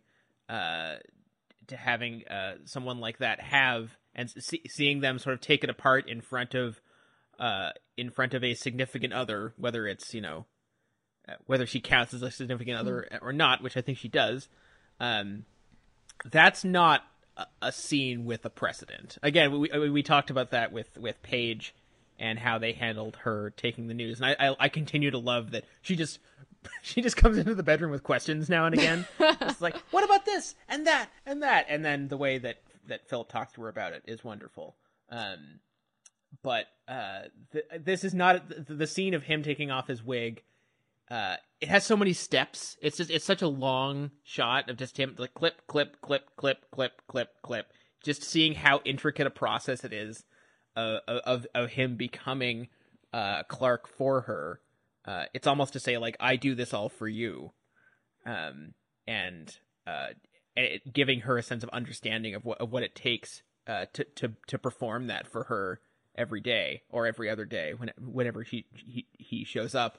So it's there's so many notes in those 90 seconds or so of like you said, intimacy, of performance, of social norms, that I think I would need to watch it another 20 times to really parse it. But you're right, it's just as a sheer gut emotional reaction, there hasn't been anything like it this year, I don't think. And we should, anytime you talk about a wig taking off scene like this, a powerful, you got to mention How to Get Away with Murder and what they did last year. A similar, at least a powerful, emotional taking off a wig moment that was meaningful to a lot of people. So it's been mentioned, but again, we're running short on time. So back to the Americans. Because there's also, Allison Wright is fantastic in that scene, just reacting to this wordless, just the tears, this combination of disbelief and betrayal and understanding what this means, that, is this mean that she's seen him now? Is he going to kill her? Or is this that he's taking everything away and stripping himself bare and hoping she will accept him? Like, there's so much there, and you can see all of it in their performances. And like you say, the process of it, the time of it, the fact that this episode gives 2-3 minutes to this, and the build of tension throughout the episode, and really in that scene, never lets up for a moment. Mm-hmm. And it also reinforces that this has really felt like Philip's season to me. We've had, there's Kerry Russell's always great. And Elizabeth has always gotten a lot to do, and they've got great stuff together, but it's really been the Philip stuff that's just broken your heart the most. And I'll just end by saying I have no idea how next week is the last episode, because we haven't had Kitty in several weeks. They need to wrap up the stuff with Noah Emmerich. They need to wrap up the stuff with Martha, obviously. There's going to be Nina? Obviously some Nina, who we haven't seen in a little bit. There's so much that needs to happen in that episode, and I have no idea how they're going to cram it into 45 minutes or whatever.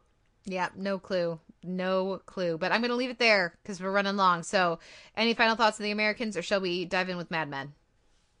Let's do that. Okay, so our last episode of the week is Mad Men: The Forecast. And, we had a very strong Justified finale and a very powerful The Americans. How did Mad Men shape up for you? Is it a 3-horse race or 2-horse race for best in drama? I have to say this was a really fun one to watch. I didn't watch it live with people, but then to watch it and then go back and watch the live tweet reactions was extremely amusing.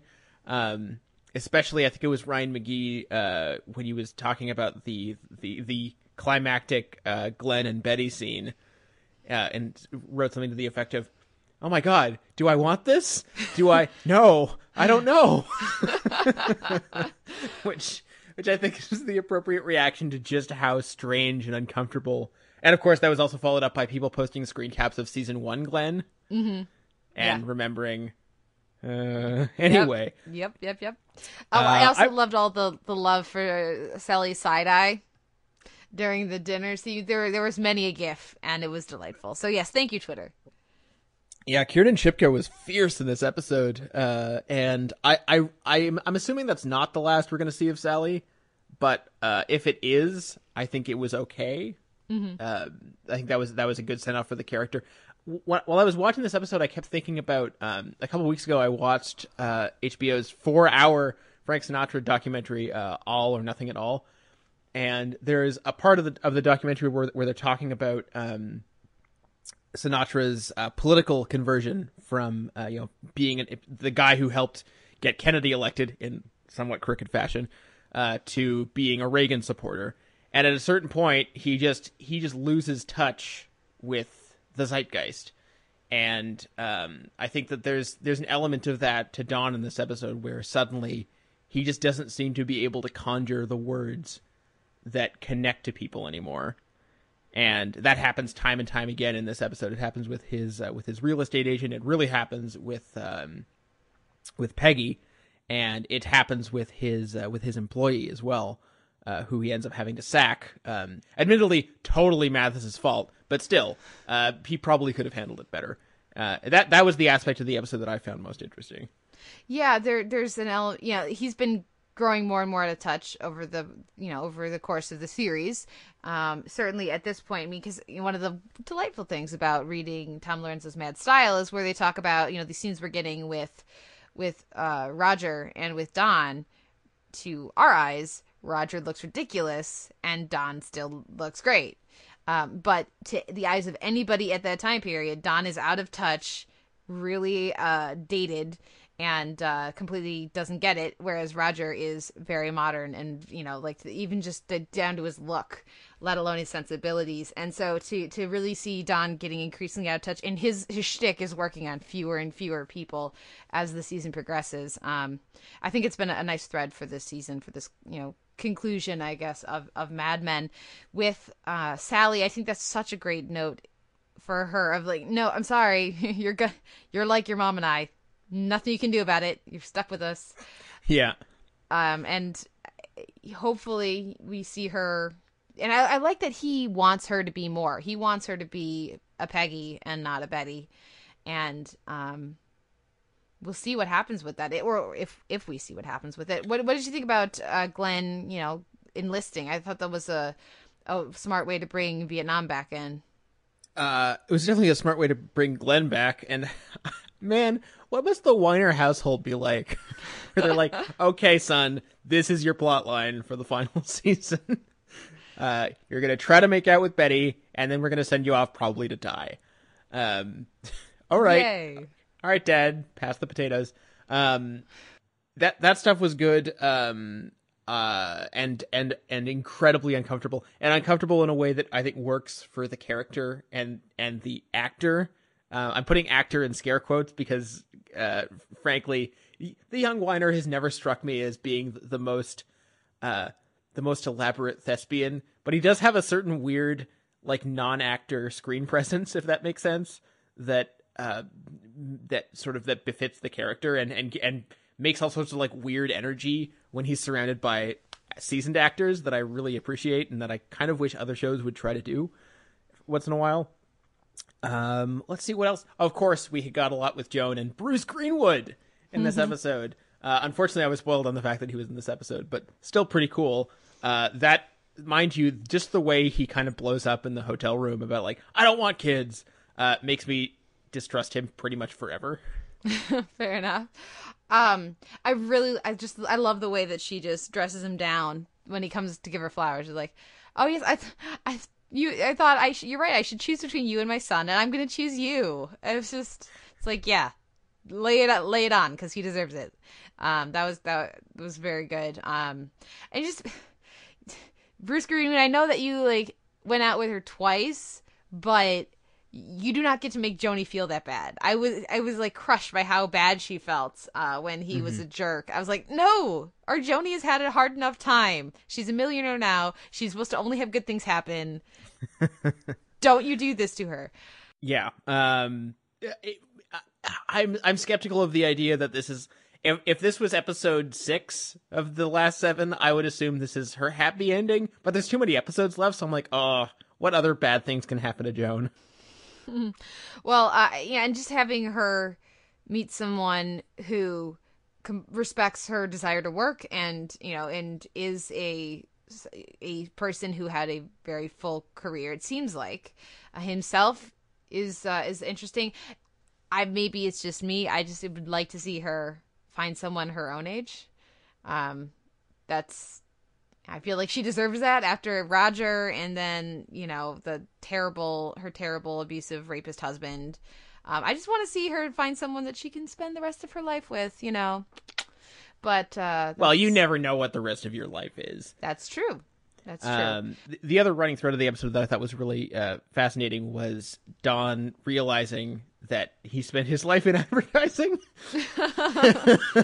Yeah. And just trying to find validation in other people for what it is they do. And like, I think after a life of convincing people that things aren't what they are or are what they aren't, it does a number on you. And so it's trying to find validation from Ted or from Peggy about what was it all for? And then getting a very depressing response from Ted and then just pissing the hell off of Peggy. Those scenes were great. Yeah, definitely. And I like that fewer and fewer people are taking his crap. So like when Peggy just walks out of the office, I was like, yeah, you go. And he doesn't even. What I like about that scene is he doesn't mean to be to be a jerk, and he's not actually saying anything overtly dickish. I don't think. But if he was to think about her context for even a minute, he would realize it was the utter wrong thing to say. Yeah. Yep. So far, it's not on par to top the last half season, but. Who knows? Things usually take a little bit to gear up with Mad Men, so hopefully it'll be a last 4 episodes that are just one after another greatness. Any final thoughts? No, I think that I agree with you about the quality level is not quite what it was last year, but I remain hopeful. Yeah. Well, what was your week in drama then? Oh, I gotta give it to Justified. Series finales are a bitch, and that was a really good one. Yeah, I would give it to just the last scene of The Americans. But instead, you're right, it's the season finale. I'm sure we'll love the season finale of Americans next week, so let's give it to Justified. Let's Justified. A few show notes. You can find a post up for this episode at soundonsite.org where you can leave us a comment and let us know what you thought of the week's TV. You can email us, theteleverse@gmail.com. You can also like us on Facebook, start up a conversation there. You can find us on iTunes. We have an M4A chaptered feed and an MP3 unchaptered feed, and we would appreciate any ratings or reviews. It does help other people find the show. You can also follow us on Twitter. I am at the Televerse, and you are? At Sucker Howl. And what is our question of the week? As we mentioned, it is April-geddon. April-mageddon? Is it April-geddon or April-mageddon? Or April-apocalypse? I'm doing April-geddon, because, the same number of syllables. Right. I'm just curious what it is that people desperately want to have had time to catch up with and just still haven't because TV is ridiculous right now. Okay. I still have not I'm supposed to have watched My Bad Fat Diary by now, and I still haven't. So I'll say that one. That's not current, though. The one I'll say that's going on right now that I feel bad that I've fallen behind on is actually Blackish, because I do really enjoy that show. So with Fresh Off the Boat finishing up this next week, maybe I'll have a little more sitcom time for myself. But yeah, that's what I'll go with. How about you? We're 2 seasons behind on Moon Boy, right? I'm not 2 seasons behind. I watched all of season 2. I'm a season behind. Yeah, I talked about it on the podcast. Oh, yeah, I forgot. Anyway, I'm 2 seasons behind on Moon Boy, which is ridiculous.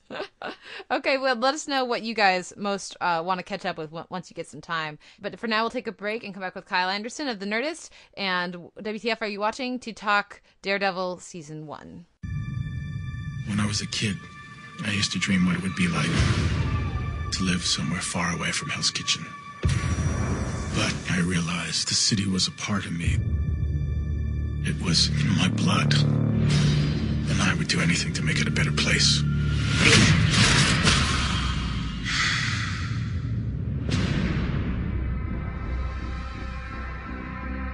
Good and evil. Sometimes the difference between the two is a sharp line. Sometimes it's a blur. Sometimes you have to do things outside of the law.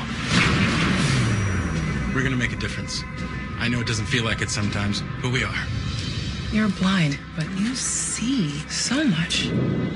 There are other ways to see. I don't see the city anymore. There's only dark corners.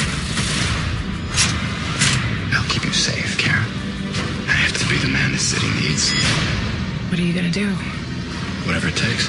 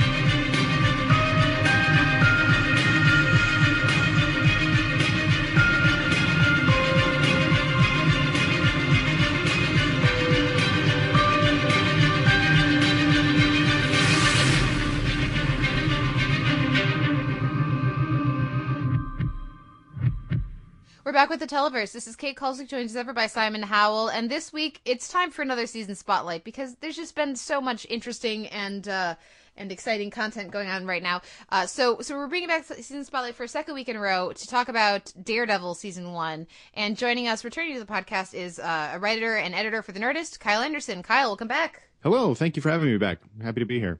Now, as Simon and I were discussing off mic earlier this week, the Netflix paradigm has made certain realities of being a podcaster interesting. For example, when you want to do a segment about Daredevil, you then get to go troll through Twitter feeds to try to discover who's actually seen it all, which can be challenging because some people, like myself, watched it all in a day. And some people, like Simon, spread it out over like a week or so, 2 weeks. What was your approach, Kyle? Did you mainline, or did you kind of give yourself at least I mean, it only came out a few weeks ago, but like, did you mainline it or try to stretch it out a little bit? I actually, I ended up stretching it out a little bit. I think I only watched the first episode on the day it came out, and I felt like I was such a troglodyte.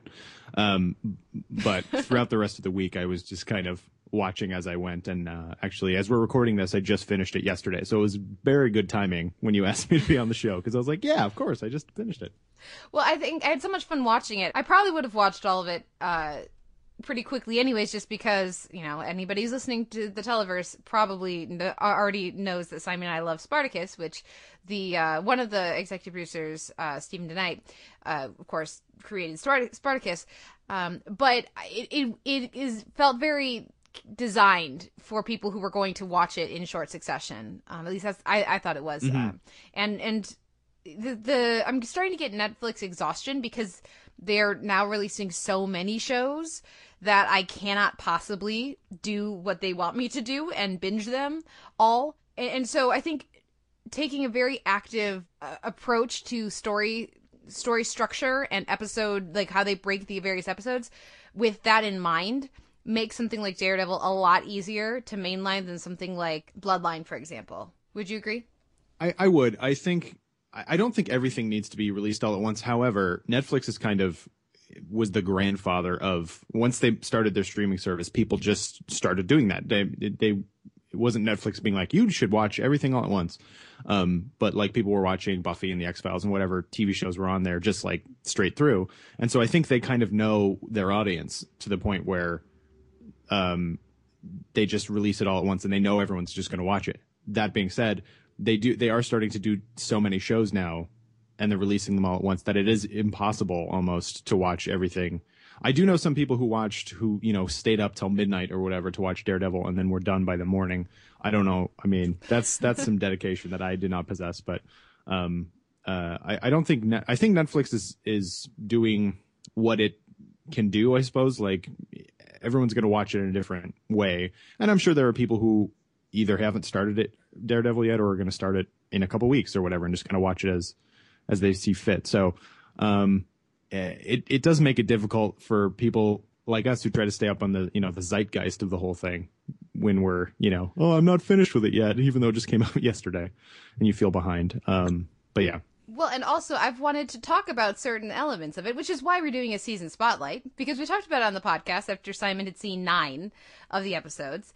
And there were things I wanted to talk about that I couldn't talk about yet because Simon hadn't seen them. So knowing what you can discuss, what's fair game for a Netflix show is particularly interesting. Like, the way that it's shaping the conversation, I think is interesting. But I'm realizing now we're getting about 5 minutes in. I haven't actually asked you what you thought. What did you think, Kyle? Oh, I thought it was great. I really, really liked it. I was sort of surprised at how maybe not surprised, but how gripping it was, and kind of remained that way. And I felt like the filmmaking aspect of it, because it is a very cinematic TV show, didn't really feel like a drama. Certainly not when you compare it to the other Marvel TV shows, which look very televisual. I felt like this, it knew what it was doing. It knew the format it was taking, so it could keep everybody invested. And I just thought the storytelling was really, really refreshingly adult for a Marvel property. Very obviously it's a very violent TV show, but the themes that they talk about are also, being a good man, whether or not it's a right to kill if everything else is exhausted and taking the law into your own hands, and all those things that are so great about the Daredevil comic were actually present here. They didn't soften it for a television show, and I think Netflix. That's another like benefit of having Netflix, and that's why they're doing the ones that they're doing on Netflix, because they're a little bit darker in tone. But until you see it, you have no idea how that actually is going to be. So, long story short, sorry that rambled for a moment, but I thought it was really well handled, and everything about, like, all the direction I think was superlative. Simon, we know what you think. Listeners will know, I should say, what you think of the first 9. How did the last 4 episodes shape your viewing experience? Were you glad to have seen it all, or did those last 4 live up to the first 9? I was not upset that I watched it in any way, shape, or form. Strong praise from Simon. I was not strong upset. Praise from me. I was not upset with myself for having watched it. To return briefly to the subject of Netflix and their delivery system, I don't feel like we've had quite enough Netflix releases for there to be a formula yet, but I think it's starting to happen in terms of the way storytellers use that. And I think Daredevil is a show that has an awareness of the release model more so than shows, I think, like Bloodline, which I personally didn't make much headway into just because it was so bloody turgid. And this has much more momentum and a much better sense of pace and structure to me, even within those first couple episodes, than Bloodline did in its first couple. And B, I wonder if we're ever going to get a Netflix release that is broken up into chunks, obviously not one episode at a time, but maybe a part 1 and a part 2 of a season based around a particular cliffhanger, to really get people juiced about the prospect of more episodes. I feel like that's going to happen with the right sort of show. They're gonna start futzing with that model. I could be completely inventing things, but if it happens one day, you'll get to say I called it. Anyway, to get back to Daredevil, as I understand it, I was reading a little bit about this. Drew Goddard was going to be the showrunner of Daredevil, and he did write the pilot, I believe, and was involved to some degree for several episodes after that. He got poached to work on some movies, and Stephen S. DeKnight of our beloved Spartacus was his replacement. And DeKnight gets specific writing credits for, I think, episode 8 or 9 and the finale. And what I found the most interesting about Daredevil was, if you've seen Spartacus, the ties between them are not obvious, and I even stated that I would not have guessed that it was a series from the Spartacus guy based on the first 9. But the more I think about it, the more I think of some interesting ties between them. And also, it makes me think about the limits of what you can do with the Marvel Enterprise, and there are times when you can feel DeKnight really pushing against the walls of the limits of the Marvel Cinematic Universe, and he stretches them a little bit. He bends them, but he can't break them. And I do think the finale especially kind of brings the show back down to earth, and away from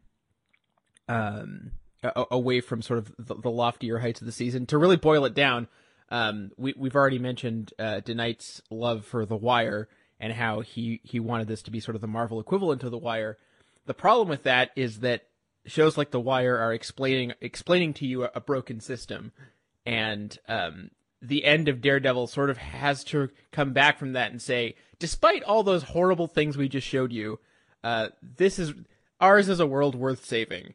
And then have our character more or less save that world, which is a weird adjustment to try to make, but it's a necessary one if you're going to be dealing with the Marvel Cinematic Universe. Maybe I'm the only one who thought that was sort of an awkward readjustment, but yeah. So there are natural limits to my enjoyment of the show, but I do think that DeKnight did a lot of interesting stuff that most people would not have even attempted.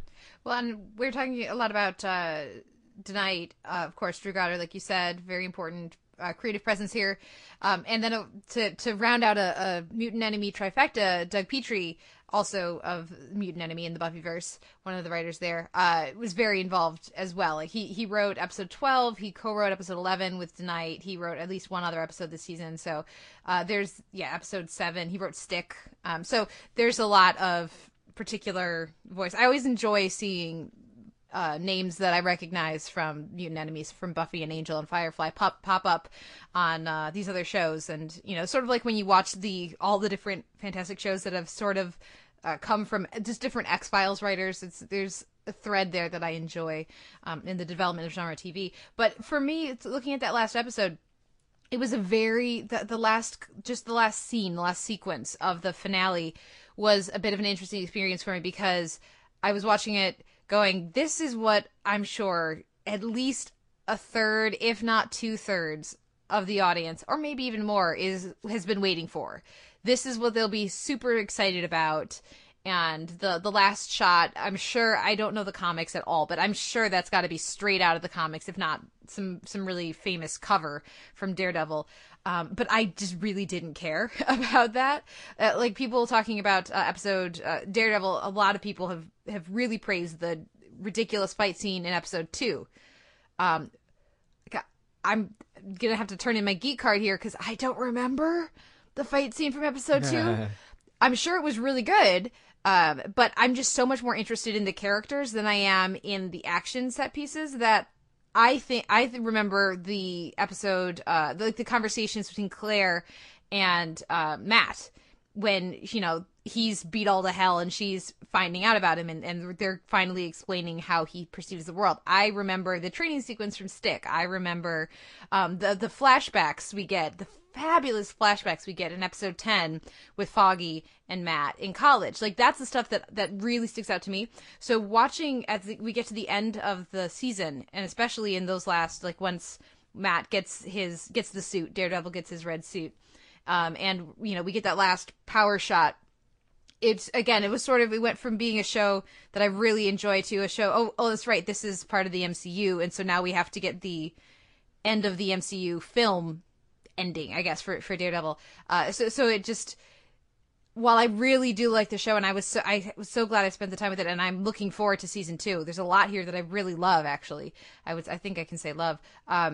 They're just little, every now and again I'm reminded that the stuff that I care about most is probably what a lot of the core fan base for this do not care about. What about for you, Kyle? Well, I feel like everything that it's goes above and beyond what we maybe would have expected from a show like this is kind of in spite of it being a Marvel show.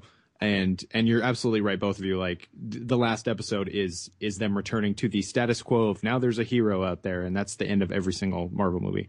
What I like about it is that they actually took the time to do all this stuff that was like basically tantalizing the fan. Like, a whole season where he's not in his Daredevil suit is a pretty ballsy move, especially for a show like this.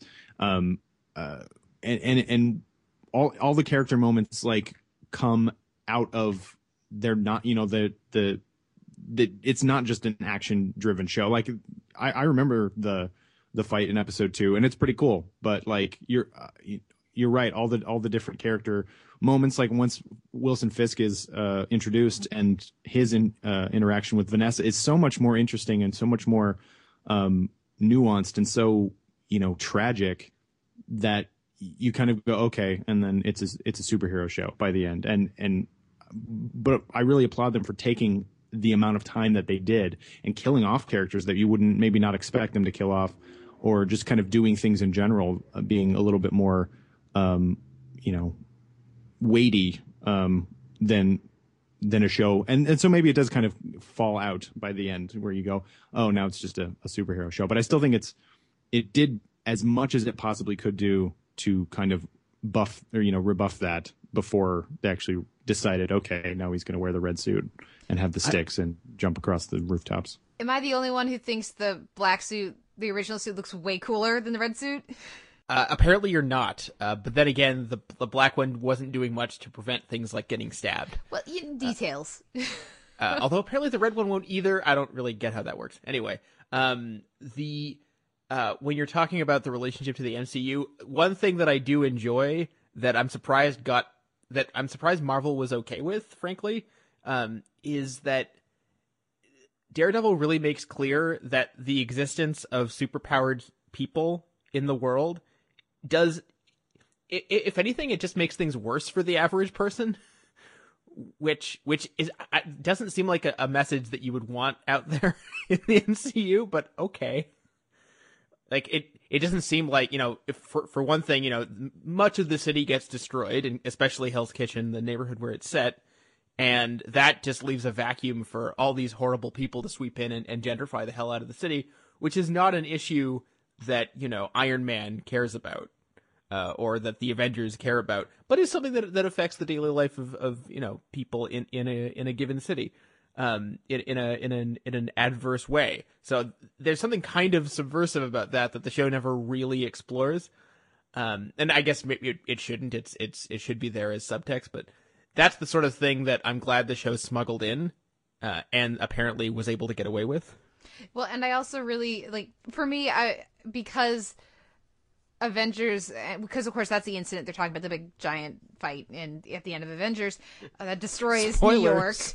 New York. But because that film is so much more concerned with the average citizen than most of those superhero movies, because we actually see people leaving buildings and in peril, and if a building gets exploded, all the people in it are going to die, which is not how most of them treat cities.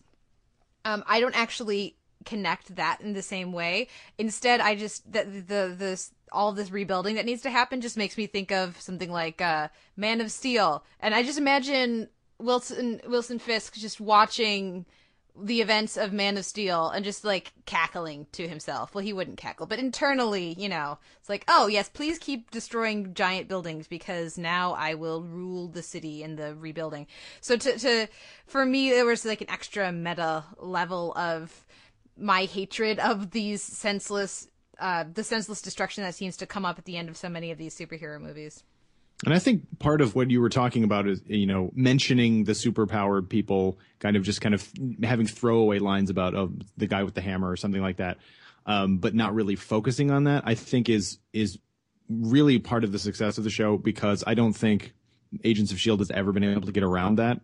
Every episode you watch is just, what are these people doing while the Avengers are off doing something else? It's always, and I remember in the first season, they even had to clean up after the events of Thor 2. They could not escape, and they still can't escape all the superpoweredness of it. But I love that Daredevil was just, this is a street, he has superpowers, but they could almost be explained away by, he's just, it's a mild superpower. It's a kind of a heightened thing that anybody could do if they really practiced, kind of. And it is this is my, Hell's Kitchen is not big. It is not a big area. So to focus that much on that, however many stretch of blocks is, and about the people and about, kind of a war happening in that small a scale, I think is really refreshing. And have it be, Wilson Fisk too. I mean, he's just a big, huge guy who's really hard to kill. That could be a superpower, but I mean, it's basically just a big guy with money too. So, I like that they actually got outside of their own cinematic universe a little bit. And it's other than just kind of a couple snatches here and there, you might just forget that it was even part of the same universe. And I like that. Yeah, definitely. Well, before we run out of time here, I want to make sure we spend some of our remaining time talking about these characters, because I'm not going to start with the place where I'm sure our listeners are expecting. I'm going to start with Rosario Dawson and how criminally underused she is, because I love that character in this. I thought she was so great, and I like the perspective she provides when they manage to bring together her work at the hospital with the other larger events. I think that works really well about the midway point of the season. And I also like, I guess, that they don't have her just constantly showing up to just fix things and give Matt an injection of something and then he'll be fine again. So I like that they don't use her in that capacity, but it's very bizarre to me that she is so underused in these episodes. There had to have been a scheduling or a budget thing. To me, that's the only explanation, because either that or they were really there's some sort of larger design involving her. Because I don't know how much I want to mention about this because potential future spoilers or something, but I'm under the impression that she may or may not manifest as another character later, or evolve into something. So yeah, I don't know if they wanted to not have her in it too much at risk and sort of get into that arc of it. I don't know. But it is definitely weird. I was expecting her to be a major part of the entire season. Well, and she's really good. The dynamic between the Claire, but not even just the chemistry between Dawson and Cox is really good. They're really good together. At least I think so. Kyle, what do you think about that character?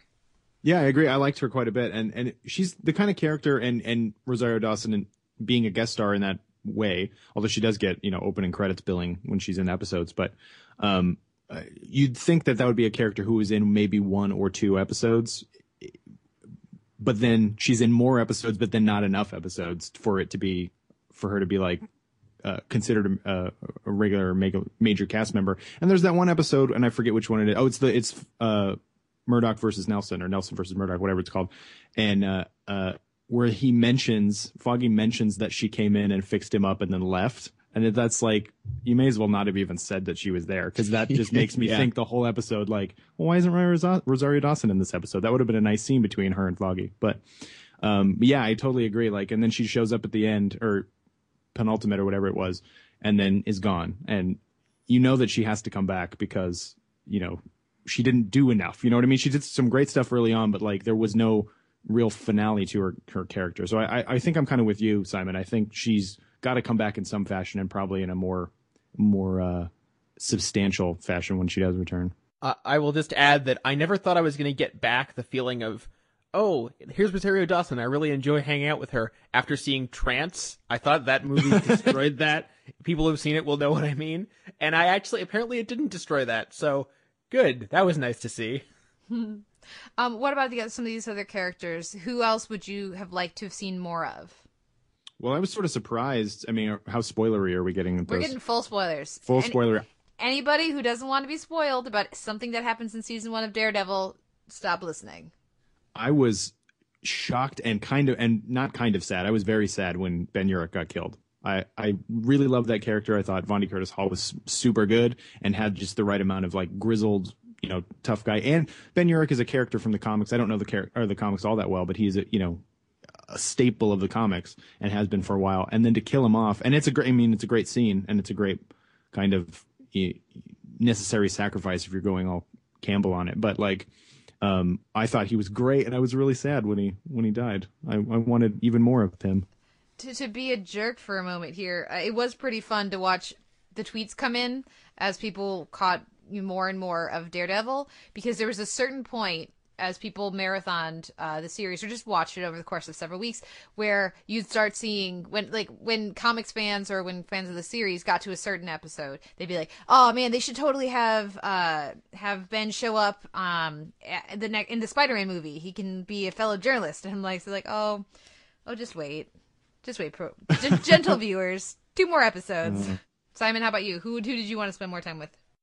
Just to briefly chime in on Urich, I really like the performance, and I enjoyed watching him and Deborah Ann Wall in their corner of the show. But I have to say that Urich never really was more than a type to me. He is very much the dogged old school reporter who scoffs at new media, which was by the way terrible timing considering Gawker's unionizing. But I guess like there were some little bits of individualization here and there with his character, but I wasn't that sad to see him go, if only because I felt like we'd already gotten all the possible emotional beats with him we were going to get.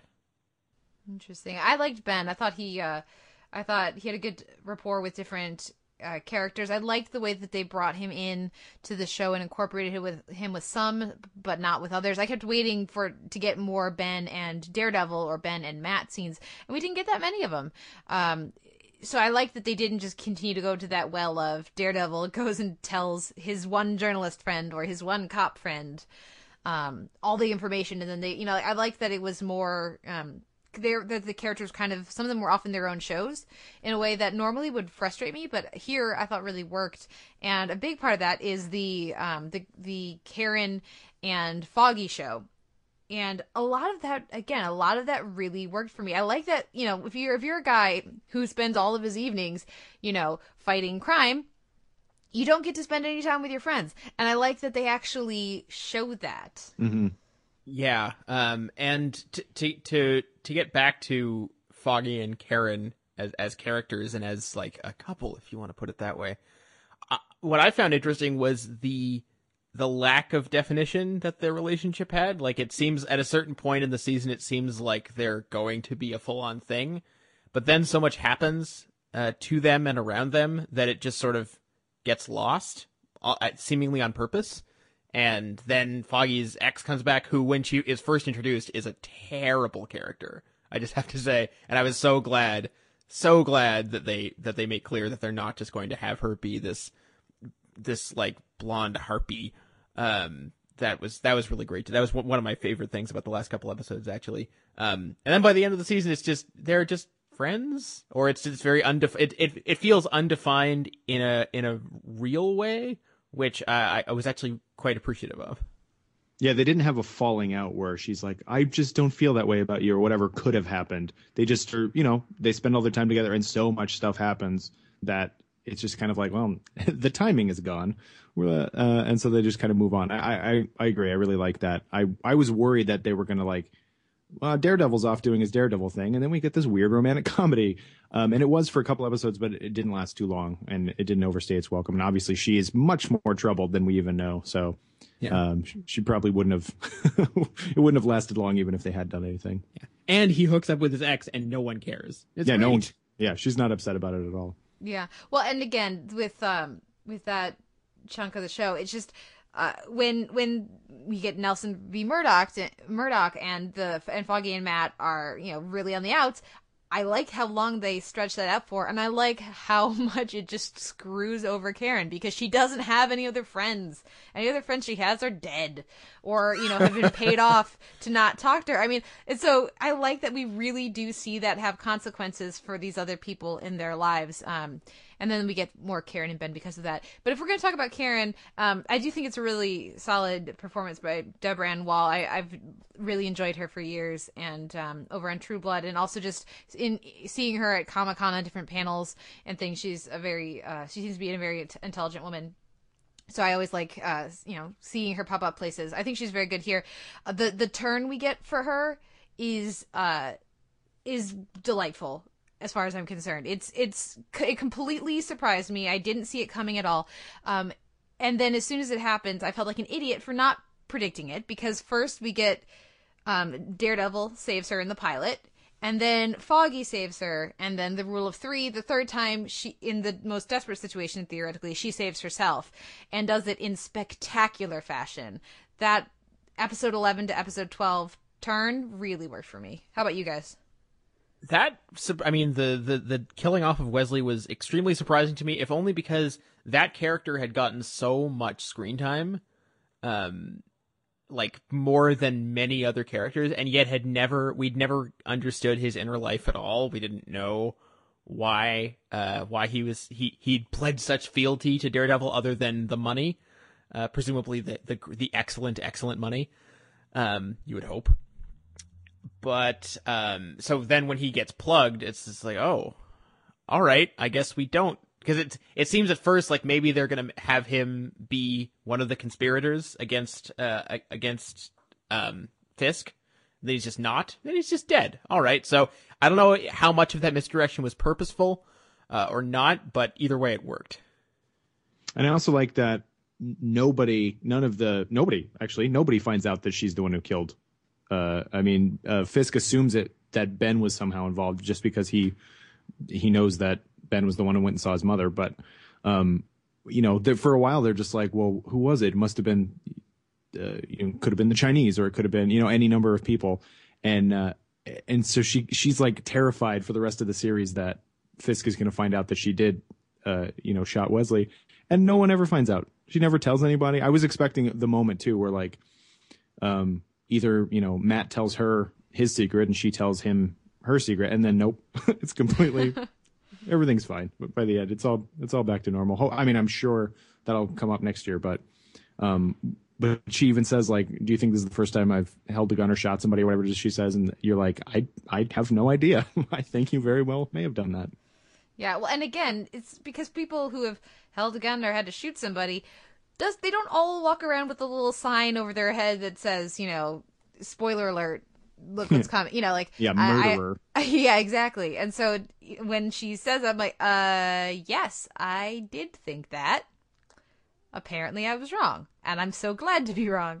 I already mentioned the flashbacks we got for Foggy and Matt. I think that relationship is so effective, and this is something that I've wanted to see in other shows. The flashbacks, especially in Nelson v. Murdoch, I think are so well done. I absolutely believe these characters as younger, and I totally believe their friendship and their relationship over this span of time. I was so glad that they decided to use that and really incorporate that. It made the gut punch of their falling out way more effective. It's such an obvious, easy choice to make, but I'm glad that they actually did it, unlike, I think, every other superhero show I can think of.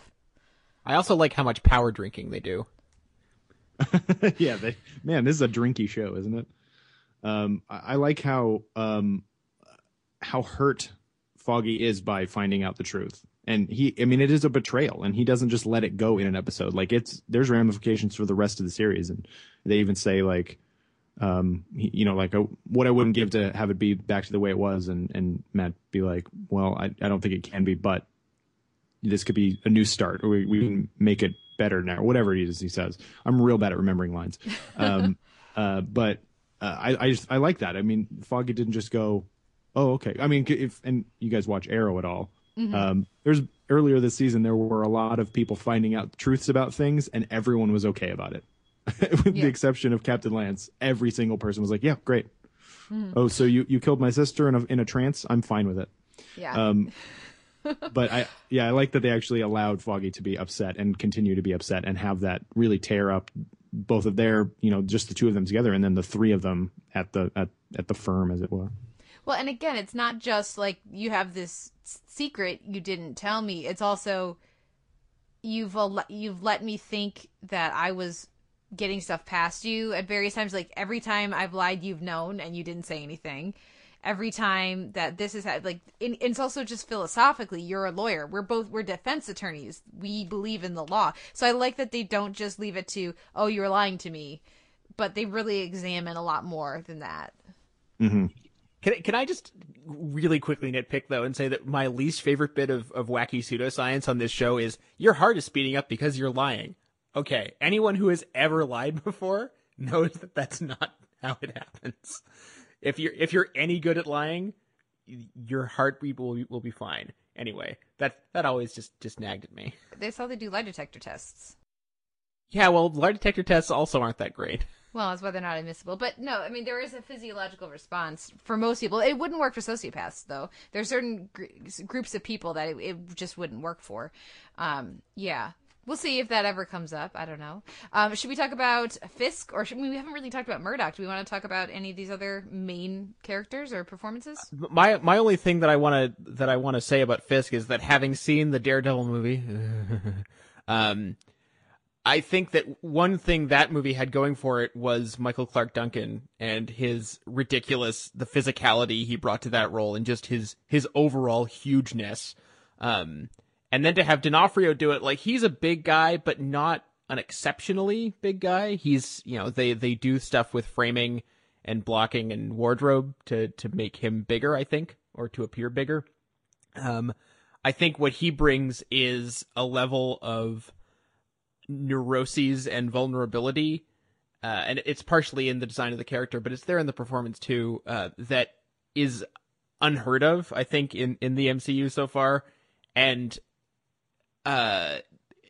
again, it bristles up against the MCU requires villains to function. They need villains who think evil thoughts and do evil things.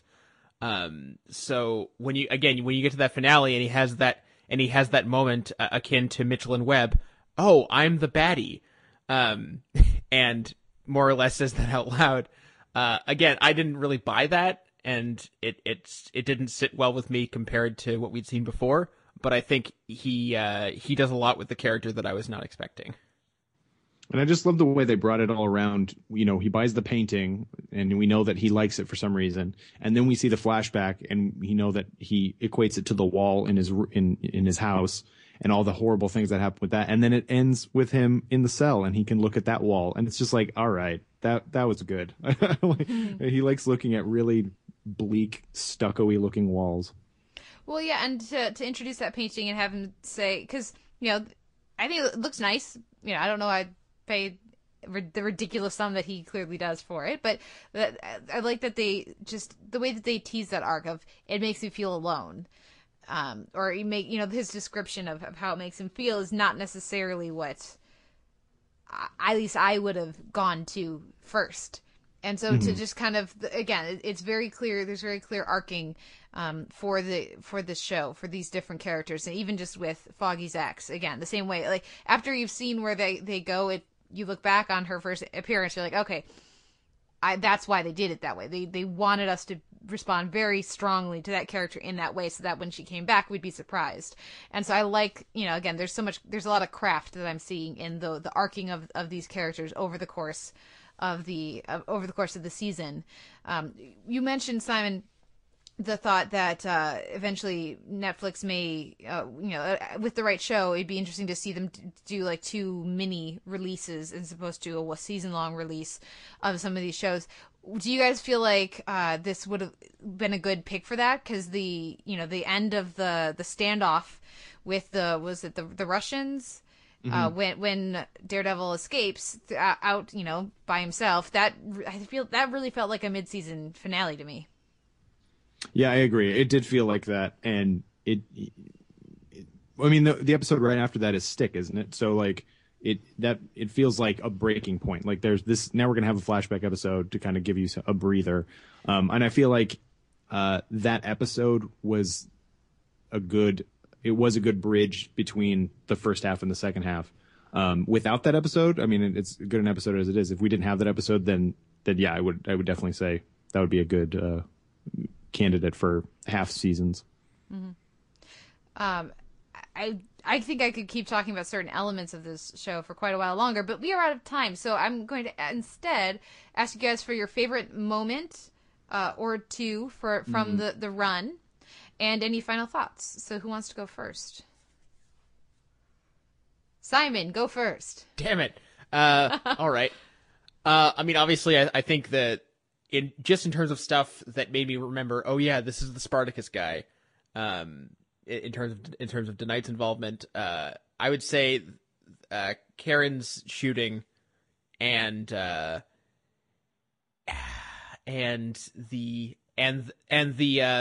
I think it's episode 8 is the Kingpin flashback episode. Those were the highlights to me in terms of how despairing they were willing to get in support of our villain. And how much they were willing to make him a character of sympathy, even if I never thought they got specific enough about why he wanted to, quote, fix Hell's Kitchen, why he was so invested in it as a place. That really never made sense to me. So I'll be curious to see what they do with his motivations next season, if they do anything with his motivations next season. And it was the willingness to really not just humanize, but sort of turn that character into a walking open wound that most reminded me of Spartacus, and the way it did that with some of its most theoretically despicable characters. I think there's a lot of great moments in it. I really liked episode 9, Speak of the Devil, which is, it begins and ends with his fight with Nobu.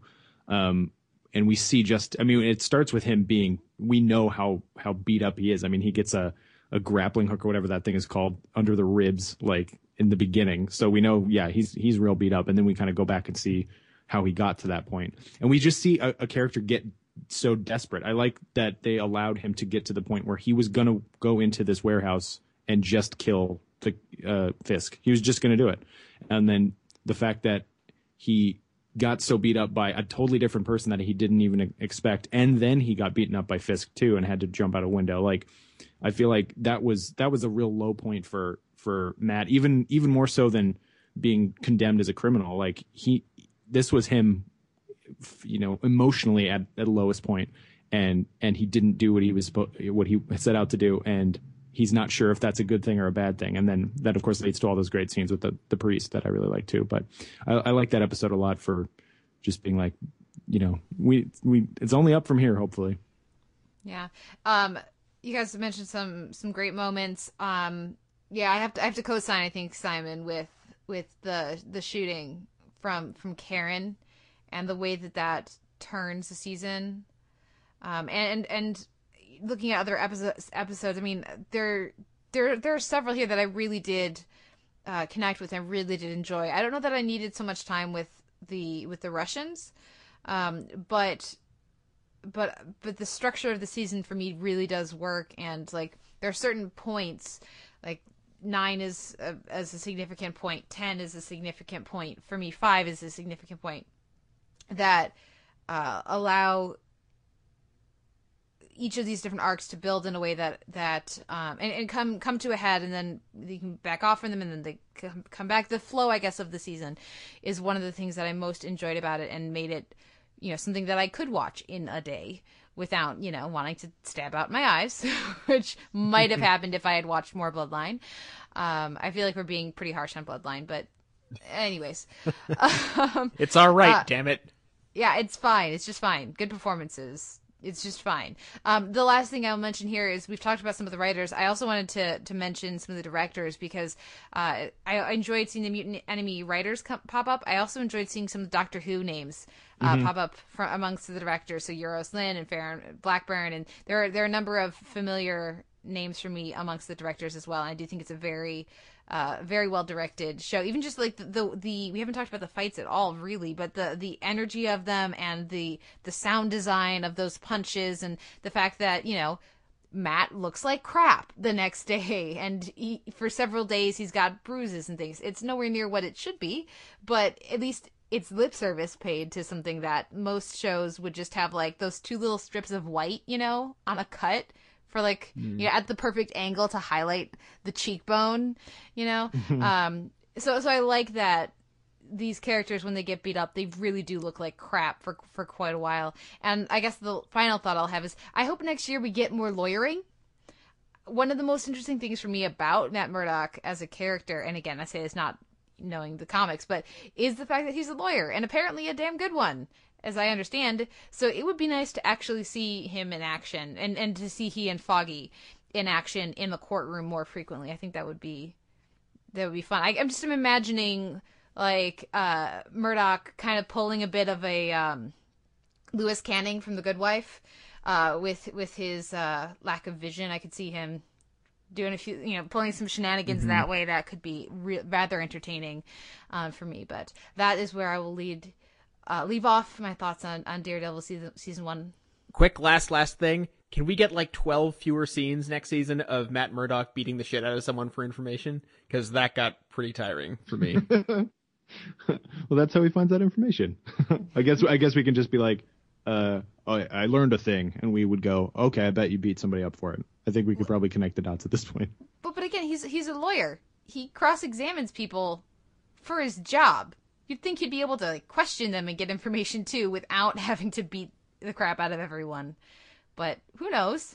Anyways, we've gone on way too long, so we'll wrap it up there. Thank you, Kyle, so much for coming back on the podcast. Where can our listeners find you and your work online? I write for Nerdist.com many times a week, so you can just follow that Twitter account, Nerdist, DOTCOM, and my stuff gets tweeted out quite a bit. I am at Functional Nerd on Twitter, and I tweet out everything that I do also. I also do a podcast called WTF Are You Watching, and I do a podcast called The Classic Horror Cast, and I do a podcast called Doctor Who The Writer's Room. So if you want to keep hearing my voice talking about various other things, you can find those on iTunes. Great. Well, again, thank you so much for coming on, and thank you everyone for listening. We'll be back next week with another episode of the Televerse.